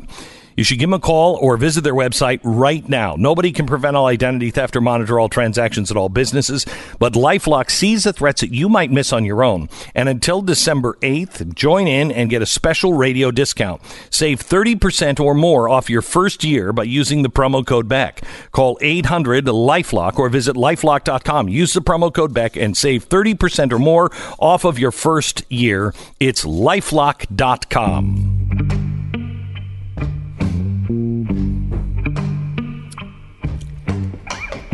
I'm so excited about this special that is on the Blaze. You can find it if you're a fan of Chad Prather. You've probably heard him talk about it already. But if you don't know who Chad Prather is, and I want to know how you get this title, he's an American humorist. That's what you're classified as, an American humorist. And he's well known online for his commentary just sitting in the cab of his truck with his hat, which he's not wearing his hat today, and you're almost unrecognizable. I'm channeling my inner Glenn Beck is what I'm doing. With is that all what these it is? layers and the sweater and the whole thing. Yeah, this Arctic temperature that you keep in the building here. Yeah. So, Chad, you Brad's a good summary of your It's a summary of you, yeah. It is. Chad, you did a 3-part special on Epstein. When you started it, did you think that he killed himself? Did you think it was a cover-up? What did you think going into it? I honestly did not know. I don't know that I had an opinion, but the further I got into it, the more questions that were raised. Like right now, if I was a betting man and had to put $1,000 on the line, I would probably take the bet that he killed himself. But let me raise some questions for you, because when we get into this special, everybody knows the 2008 sex offender who is convicted, 13 months of probation. When he does go to jail, they leave the door unlocked because he claims to be claustrophobic. He gets to go to his office 12 hours a day. He pays the West Palm Beach sheriff's office $128,000 so they can put a TV in the attorney's room. All of these little favors that he gets. He makes off-duty police officers wear a suit in order to check in his guests. He pays their salary so that he can do business while he's in jail. We know that guy. He's a creep. What we don't realize is after that, a guy who tries to reinvent himself, who basically gets a ranch in New Mexico because he doesn't have to register as a sex offender there. It's in the middle of the King Ranch, which is not to be confused with the King Ranch in Texas. This is Bruce King. This is the governor of New Mexico, the family which passes down political titles and positions like family heirlooms. And he's right in the middle of their property. You can't go. Did he buy their property to create He got this a little sweetheart deal from them. He buys 10,000 acres, builds an almost 28,000 square foot home there. He calls it a ranch. It's not a ranch. The people around the area thought that the owner of Victoria's Secret owned it because of the rotating models that were coming in and out of these young girls that are coming in and out of the place. But why New Mexico? Beyond being able to get away with not identifying as a sex offender, it's close to a lot of different facilities where there's cryogenics, transhumanism. There is all of the scientific things that are going on. For instance, there was a group that was collecting the sperm of Nobel Prize winners in order to create a new generation of smart people. Epstein bought into this idea, and his idea, along with his accomplice Ghislaine Maxwell, who is still very much alive, still very much at large, and has never been questioned by authorities, they concoct the idea of bringing in 20 young girls at a time, impregnating them with Jeffrey Epstein's seed, and signing away all rights to the progeny, the baby, and they're going to raise on this compound and create a whole new generation of Epsteins. This is honestly master race kind of stuff. This is big stuff. So this is a guy who is obsessed. This is after he's already been in jail. Exactly. This is a guy reinventing himself. This is the guy who's donating millions of dollars to Harvard. This is a guy who's donating to MIT. This is a guy who is a college dropout who is now sitting almost as though he is a colleague with these doctors from Harvard in these science programs, and they're treating him like an equal. This is a guy who's welcoming cohorts like Bill Gates and Elon Musk and Stephen Hawking, who think of him as just harebrained, but they love the fact that he's got all this influence, right? So he's concocting this deal. And so you talk about conspiracy theories. This is fact. This is known fact. This guy is wanting to recreate himself. He wanted to have his head and his penis cryogenically frozen so that he could bring him back to life one day. Here was a guy obsessed with immortality. So now back to your original question. Did he commit suicide? Why would a man so obsessed with immortality kill himself? Why would a guy who, even when he was in jail most recently after his arrest 6 months ago, still be buying commissary favors from fellow inmates? Here's a guy who said that after his first, quote, suicide attempt, he said, I didn't try to commit suicide. My cellmate attacked me. So we can look at all of the different things between the video cameras being off, the lapse in time, the doctored logs with the prison guards, the people who did not watch him. Why was he left alone in his cell? Is it possible that he was murdered? Why is a guy who he already got off once, Glenn? Why doesn't he get off now? And if he's going to kill himself, why doesn't he just make a phone call? So my question is, okay, let's say he killed himself. Well, there had to be a reason. Had to be a reason why he killed himself. So if he did that, then somebody was putting so much pressure on him, in essence saying, we're going to make your life a veritable hell if you don't do it to yourself. Like, we'll skin you alive kind of thing. We'll put you in a pot of boiling oil. You're going to suffer. Why wouldn't he just make one phone call and say, I have all the news that you want? Now, we saw on ABC, Amy Robach, she sits there on the hot mic moment, and she says, I had it all. It was the most prolific case of pedophilia we've ever known. This would have been the story of the century. This would have exposed more people than anything we've ever known. And the key is Epstein was ready to talk. So if he killed himself, why didn't he talk?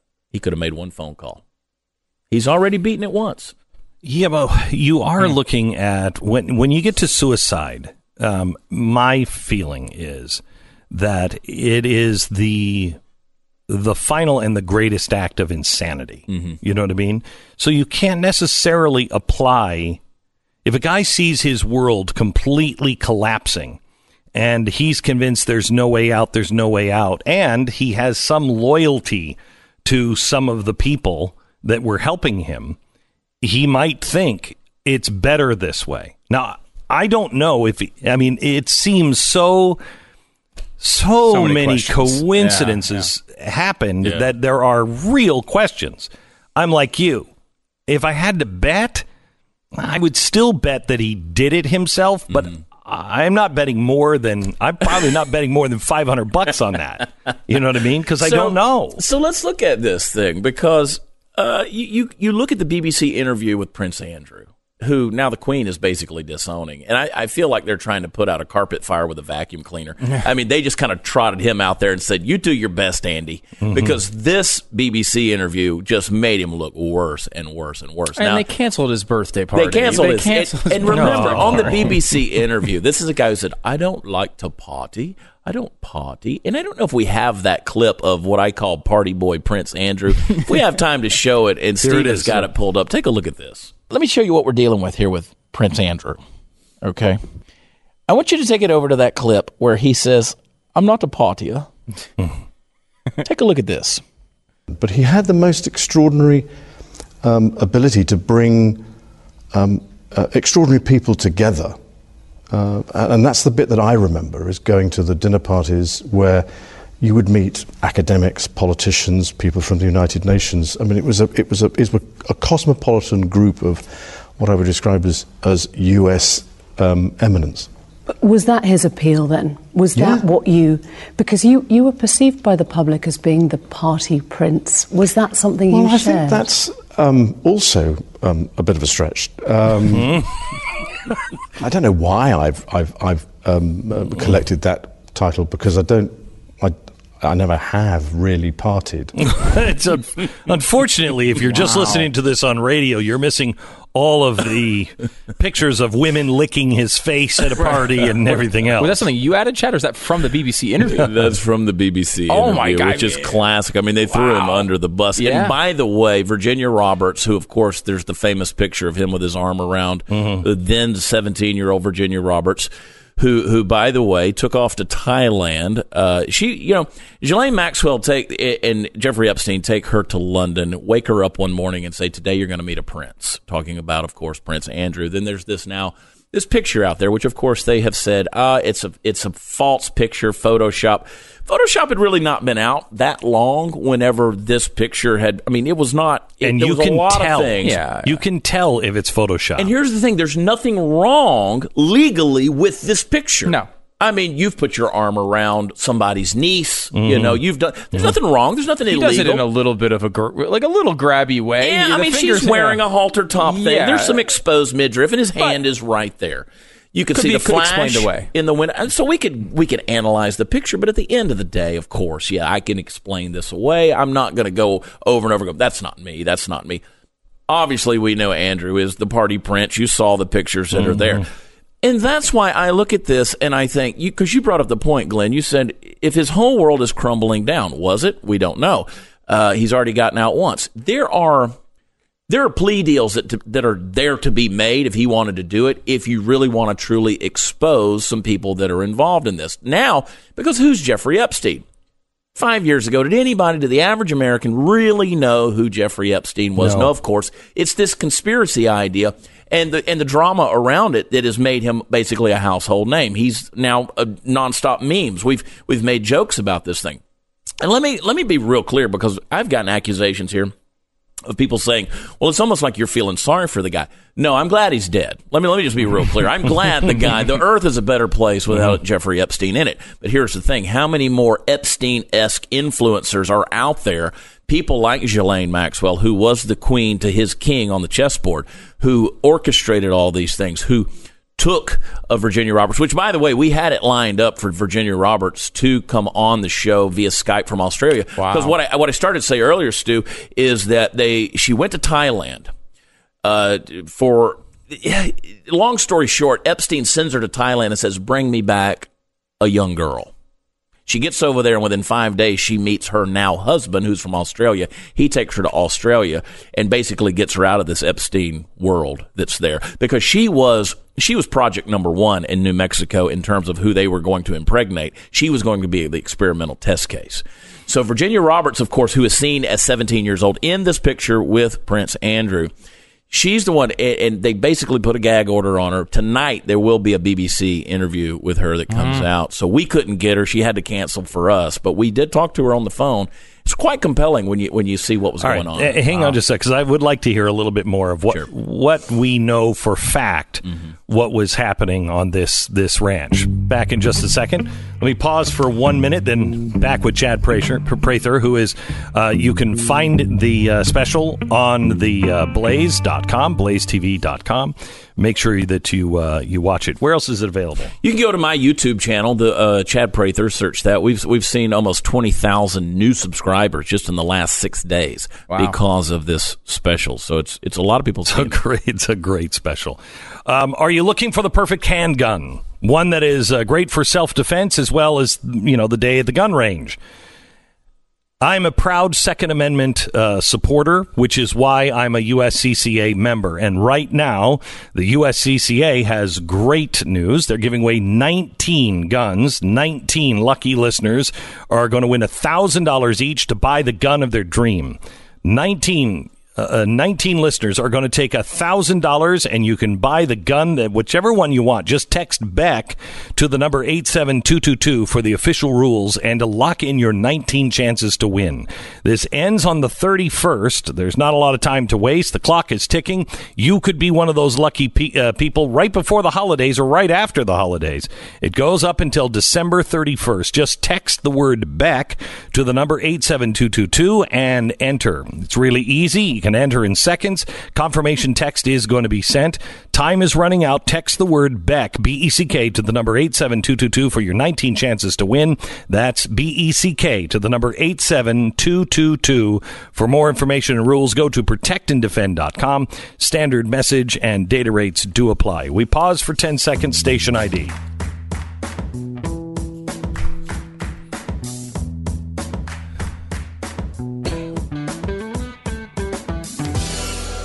Okay, so, Chad, what did you find out about what really has happened, or did they impregnate any of these girls in New Mexico? Not that we know of. Not that anybody that we can verify, so I'm assuming no. This was the plan, though, and when we get into the special, we take the first episode to really build a case because there's a huge cast of characters that are there, and what my producer, Candace Ortiz, did is...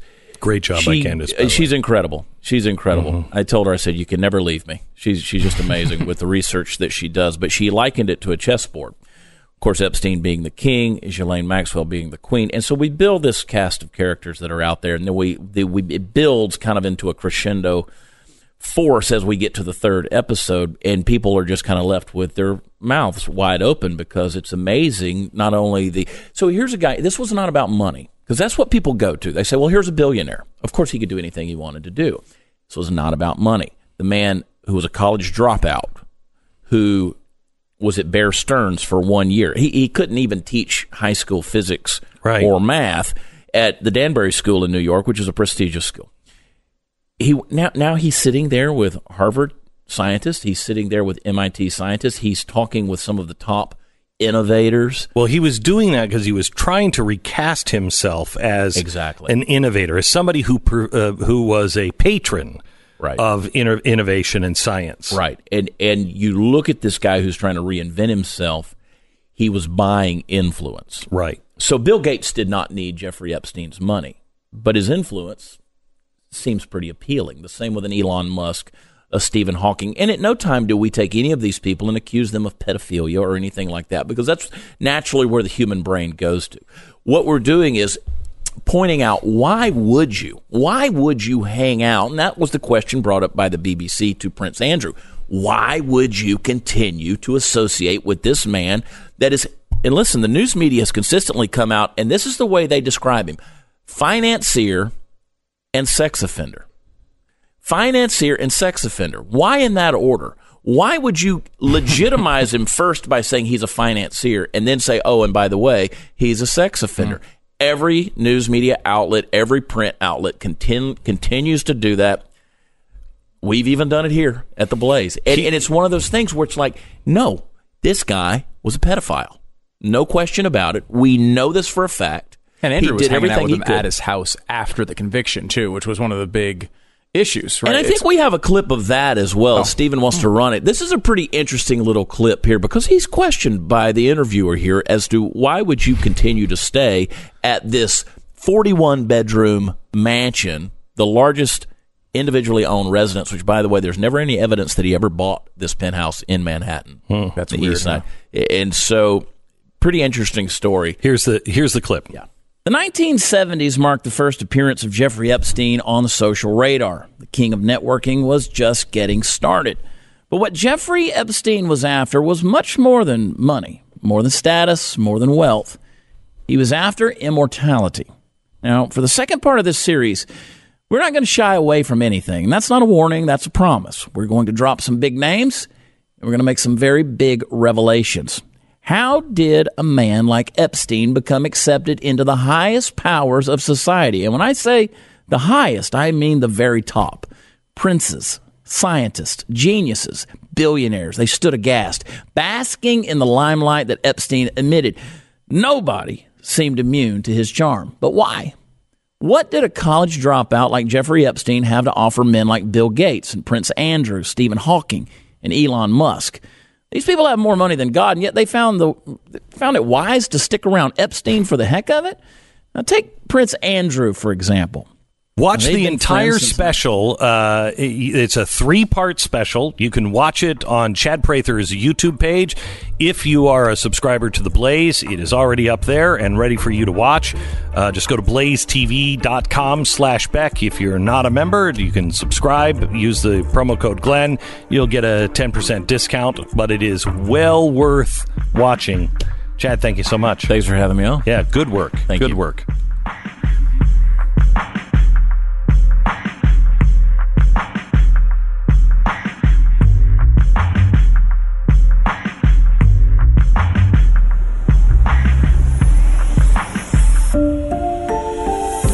This is the Glenn Beck Program. Hey, if you don't know your numbers, you don't know your business. I asked for this for years when we first got in, but remember, we got into this business when there was still, buffering speed problems. And I was constantly asking, can we get a dashboard that shows what's happening in all of these different things? We had to make decisions blindly many times. That's not a good way. You need a clear picture of what's going on. If you don't have that, you just do it on your gut, or worse, you do it on fear. NetSuite by Oracle, the world's #1 cloud-based business system, offers the full picture of all your finances all in one place in real time from your phone or your desktop. So you don't have to worry about the things that, what do I not know that could kill my company? Do it right now. Schedule your free demonstration right now and receive their free guide, 7 Key Strategies to Grow Your Profits. NetSuite.com. That's netsuite.com/Beck. Do it now. netsuite.com/Beck. Make sure to watch all 3 parts of Chad Prather's special on Jeffrey Epstein. You can get him on YouTube or wherever you get your podcasts and listen to his show every day. It's the Chad Prather Show.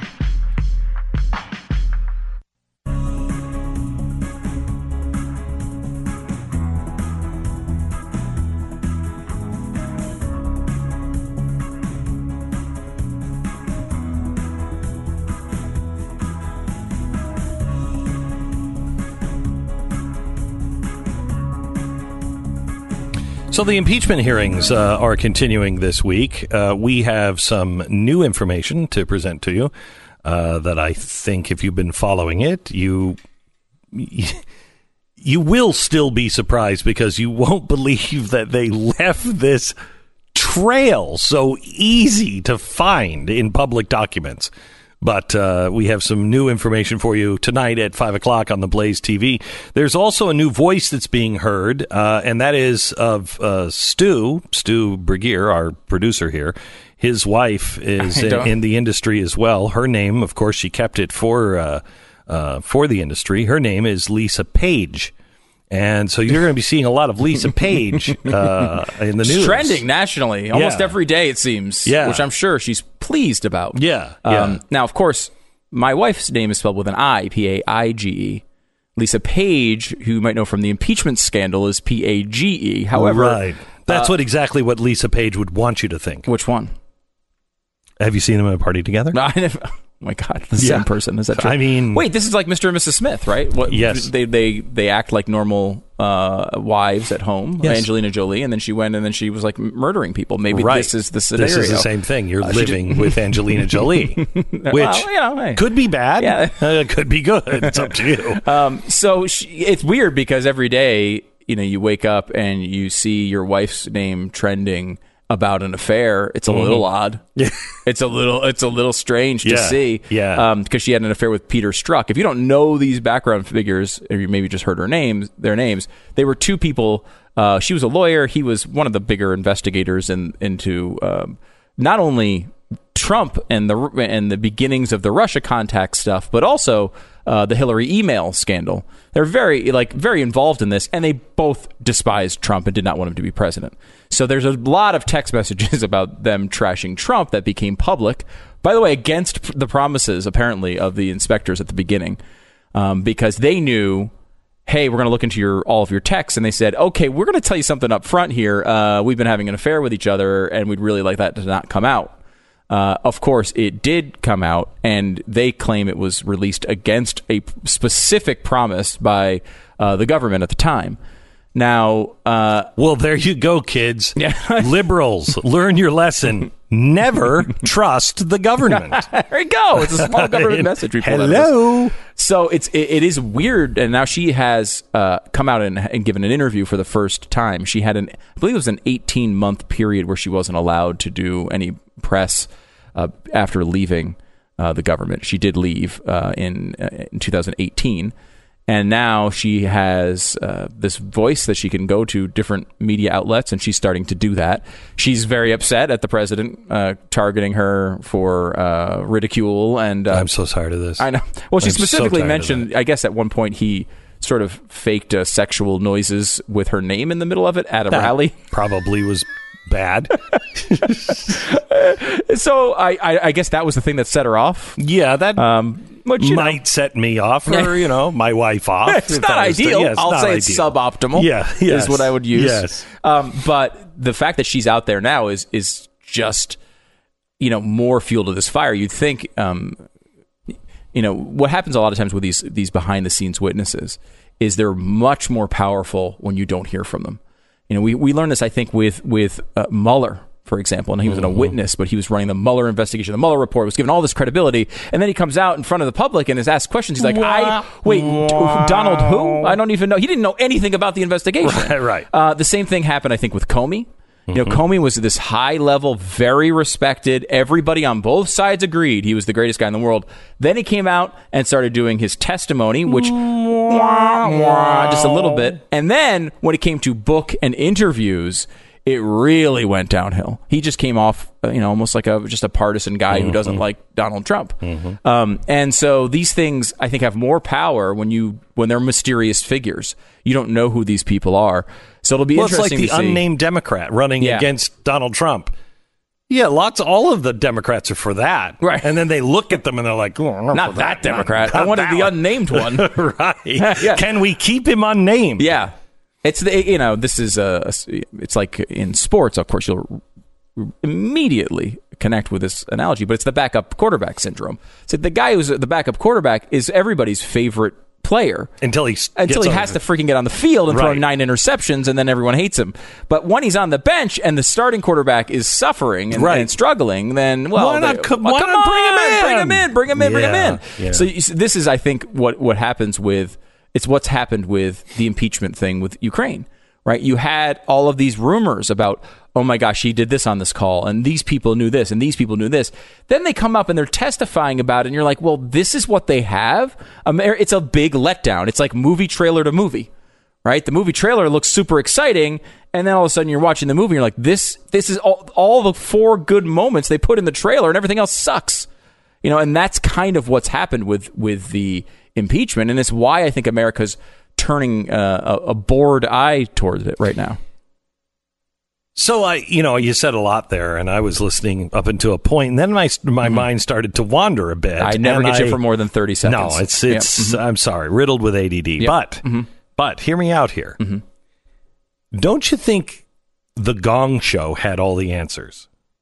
You remember The Gong Show? I do. Okay. Mm-hmm. Do you remember the unknown comic that wore a bag over his head? That I don't remember. I loved that show as a kid. But You don't remember the unknown comic? No. Oh, you got to look up the unknown comic. He wore a bag over his head. He was gonged every time. Mm-hmm. But there was something good about him, and you didn't know who it was. It could have been somebody really good, could have been somebody not really good. Right. But he was the unknown comic. If they just put a bag over all of the people's heads that are testifying, and you don't really know, could be Melania. May not be. Probably not be. Okay. I like this. It adds a little more excitement, because when they drag these people out, you're like, oh, well, that person's no good. I mean, they're not funny. No. But if they have a bag on their head, you're like, probably not funny, probably no good, but I don't know. Let's hear them out.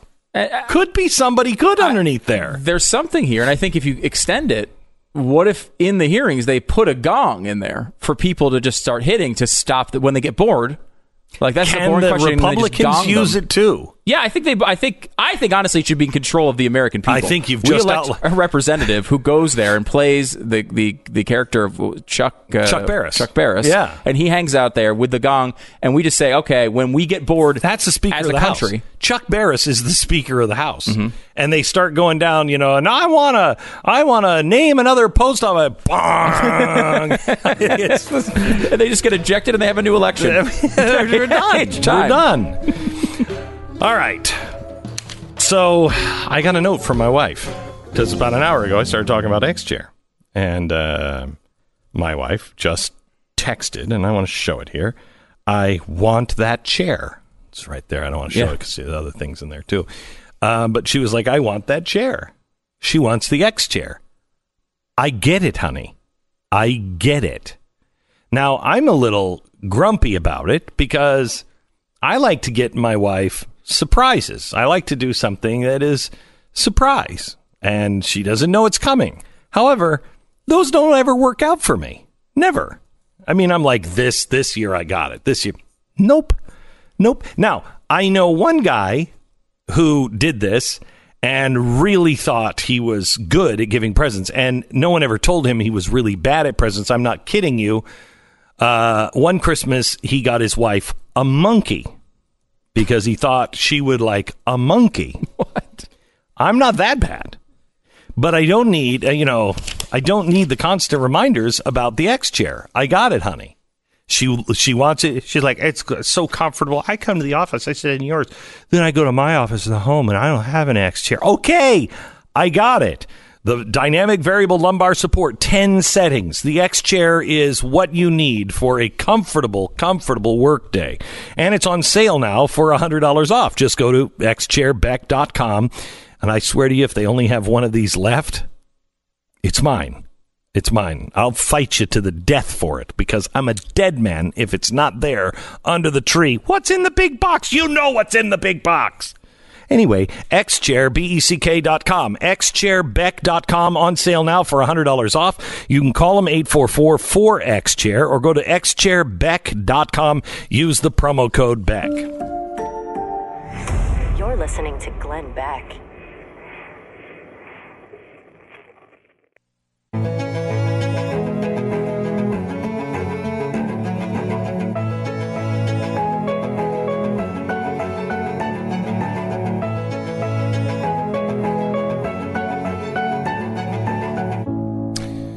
So this, I think it's Saturday night. It's Saturday, the December 7th.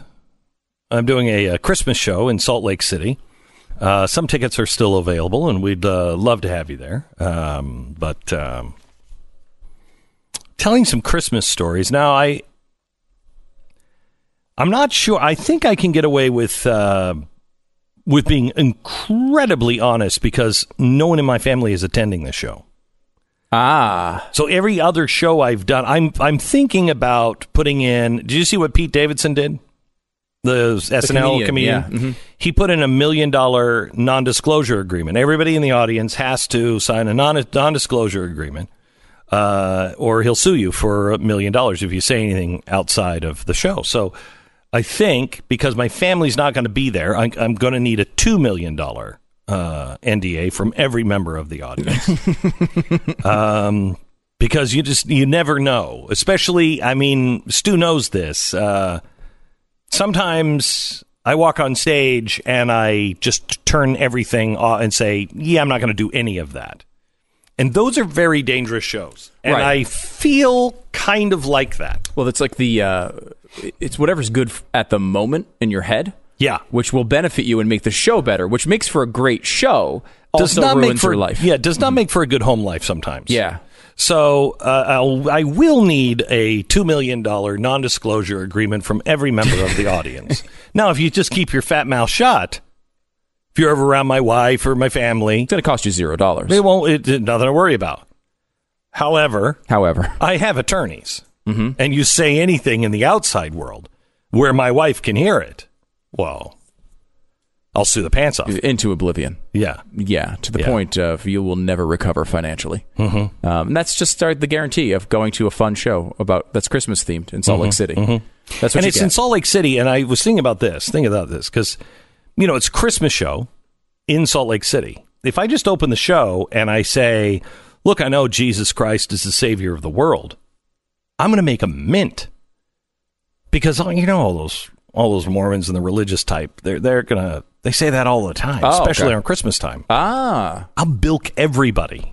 Yeah, you bought your $30 ticket. Yeah, it actually cost you $2,030,000. Okay, and I'll say, you might be thinking right now, wow, that was a really controversial thing. Glenn just said I should report it. Well, you're under a non-disclosure agreement, unfortunately. It's implicit when you listen to this show. Thank you, Stu. Thank you. You are under a non-disclosure. Anything that's talked about on this program cannot be shared with anyone. Santa was going to make an appearance, but Santa suit doesn't fit me anymore. So wait, hold on. Yeah, you have a Santa suit that you've outgrown. Does that even happen to Santa? I feel like his is more of a magical suit. You know what I mean? Mine was made, not by Mrs. Claus, and. It doesn't fit me. I mean, Santa goes around the world and eats cookies at almost every single house and is still fitting into his suit. Yeah. And you're not fitting into your suit. Yeah. Do you have have you done any scientific analysis as to why you're not fitting into the suit? Is there any reason you can think of? Any behavior that it would cause something like this to occur? Well, I in an unrelated and completely unrelated story, I am concerned that I may be out of breath by the time I get to the center of the stage. Well, it's a big stage. Big to be big fair. Stage. Big and it's stage. not downhill, the walk. Yeah. It's flat. Yeah. Right. Which is challenging. Right. Well, downhill's a little challenging, too. You got to kind of slow yourself down when when you have that mass of gravity and it's pulling you down. It's hard, down or up. Well, part of this is because you spent Thanksgiving with vegans. Which is a blessing and a curse. Because my family now, about half of them are on either special diet, for epilepsy, or just because they decided to go vegan. Right. And, when you buy an 18-pound turkey and there's only 4 of you to eat it, and you cook like you used to cook when you were cooking for 12, and there's only 4 because everybody else is having a cauliflower steak, which is not a thing. Don't get fooled. Well, I didn't break the news to them. I wanted them to live in their happy little world that was a steak. It's just a thick piece of cauliflower. It is. That's all it is. They keep telling you it's a steak at restaurants. It's not a steak. But the good news is, and maybe you should do this at Christmas, if you're watching your weight, you should not do this. But invite a bunch of vegans instead of your family. Because then there's food for 12 and there's only 4 of you eating it. and then your Santa suit doesn't fit. And you did. And that tends to make one not fit into a Santa suit. So sorry, kids. Santa is not going to make an appearance. But a very overweight Colonel Sanders without the white suit might. Oh man, getting old sucks. I'm definitely noticing it's not fun. No, you know what it is? You and I made the wrong choice. You and I swore off exercise. Oh, I hate it. I hate it. More than poison, I hate it. I mean, to the point to where you're like, doctor looks at you, you're going to die unless you exercise. Let me think about that. I'm not sure. I mean, which is worse? Save some CO2 for the environment. Right. There's some positives. Right. Greta would be happy with us. Greta would be happy, and she's never happy. No. She's never happy. She's like Mikey from the old Life commercials. Greta, she hates everything. The Greta thing is weird, man. She is watching some of those videos today in preparation for non-disclosed things. Yeah. She really, there's an omen thing going on there. Right? She is not happy. Her family is afraid of her. I swear to you, her family is afraid of her. If you ever see a Rottweiler near that kid, she controls the Rottweiler. She might be the Antichrist. She is so angry about everything. Her family is afraid. That's why they're sending her overseas on a slow boat. Honey, just go. No, you can go by yourself. CO2. Go ahead. You should go the slowest way possible because of CO2 and stuff. Right, and then make the round trip. We'll see you in about 8 months, maybe, if we're around. This is the Glenn Beck Program.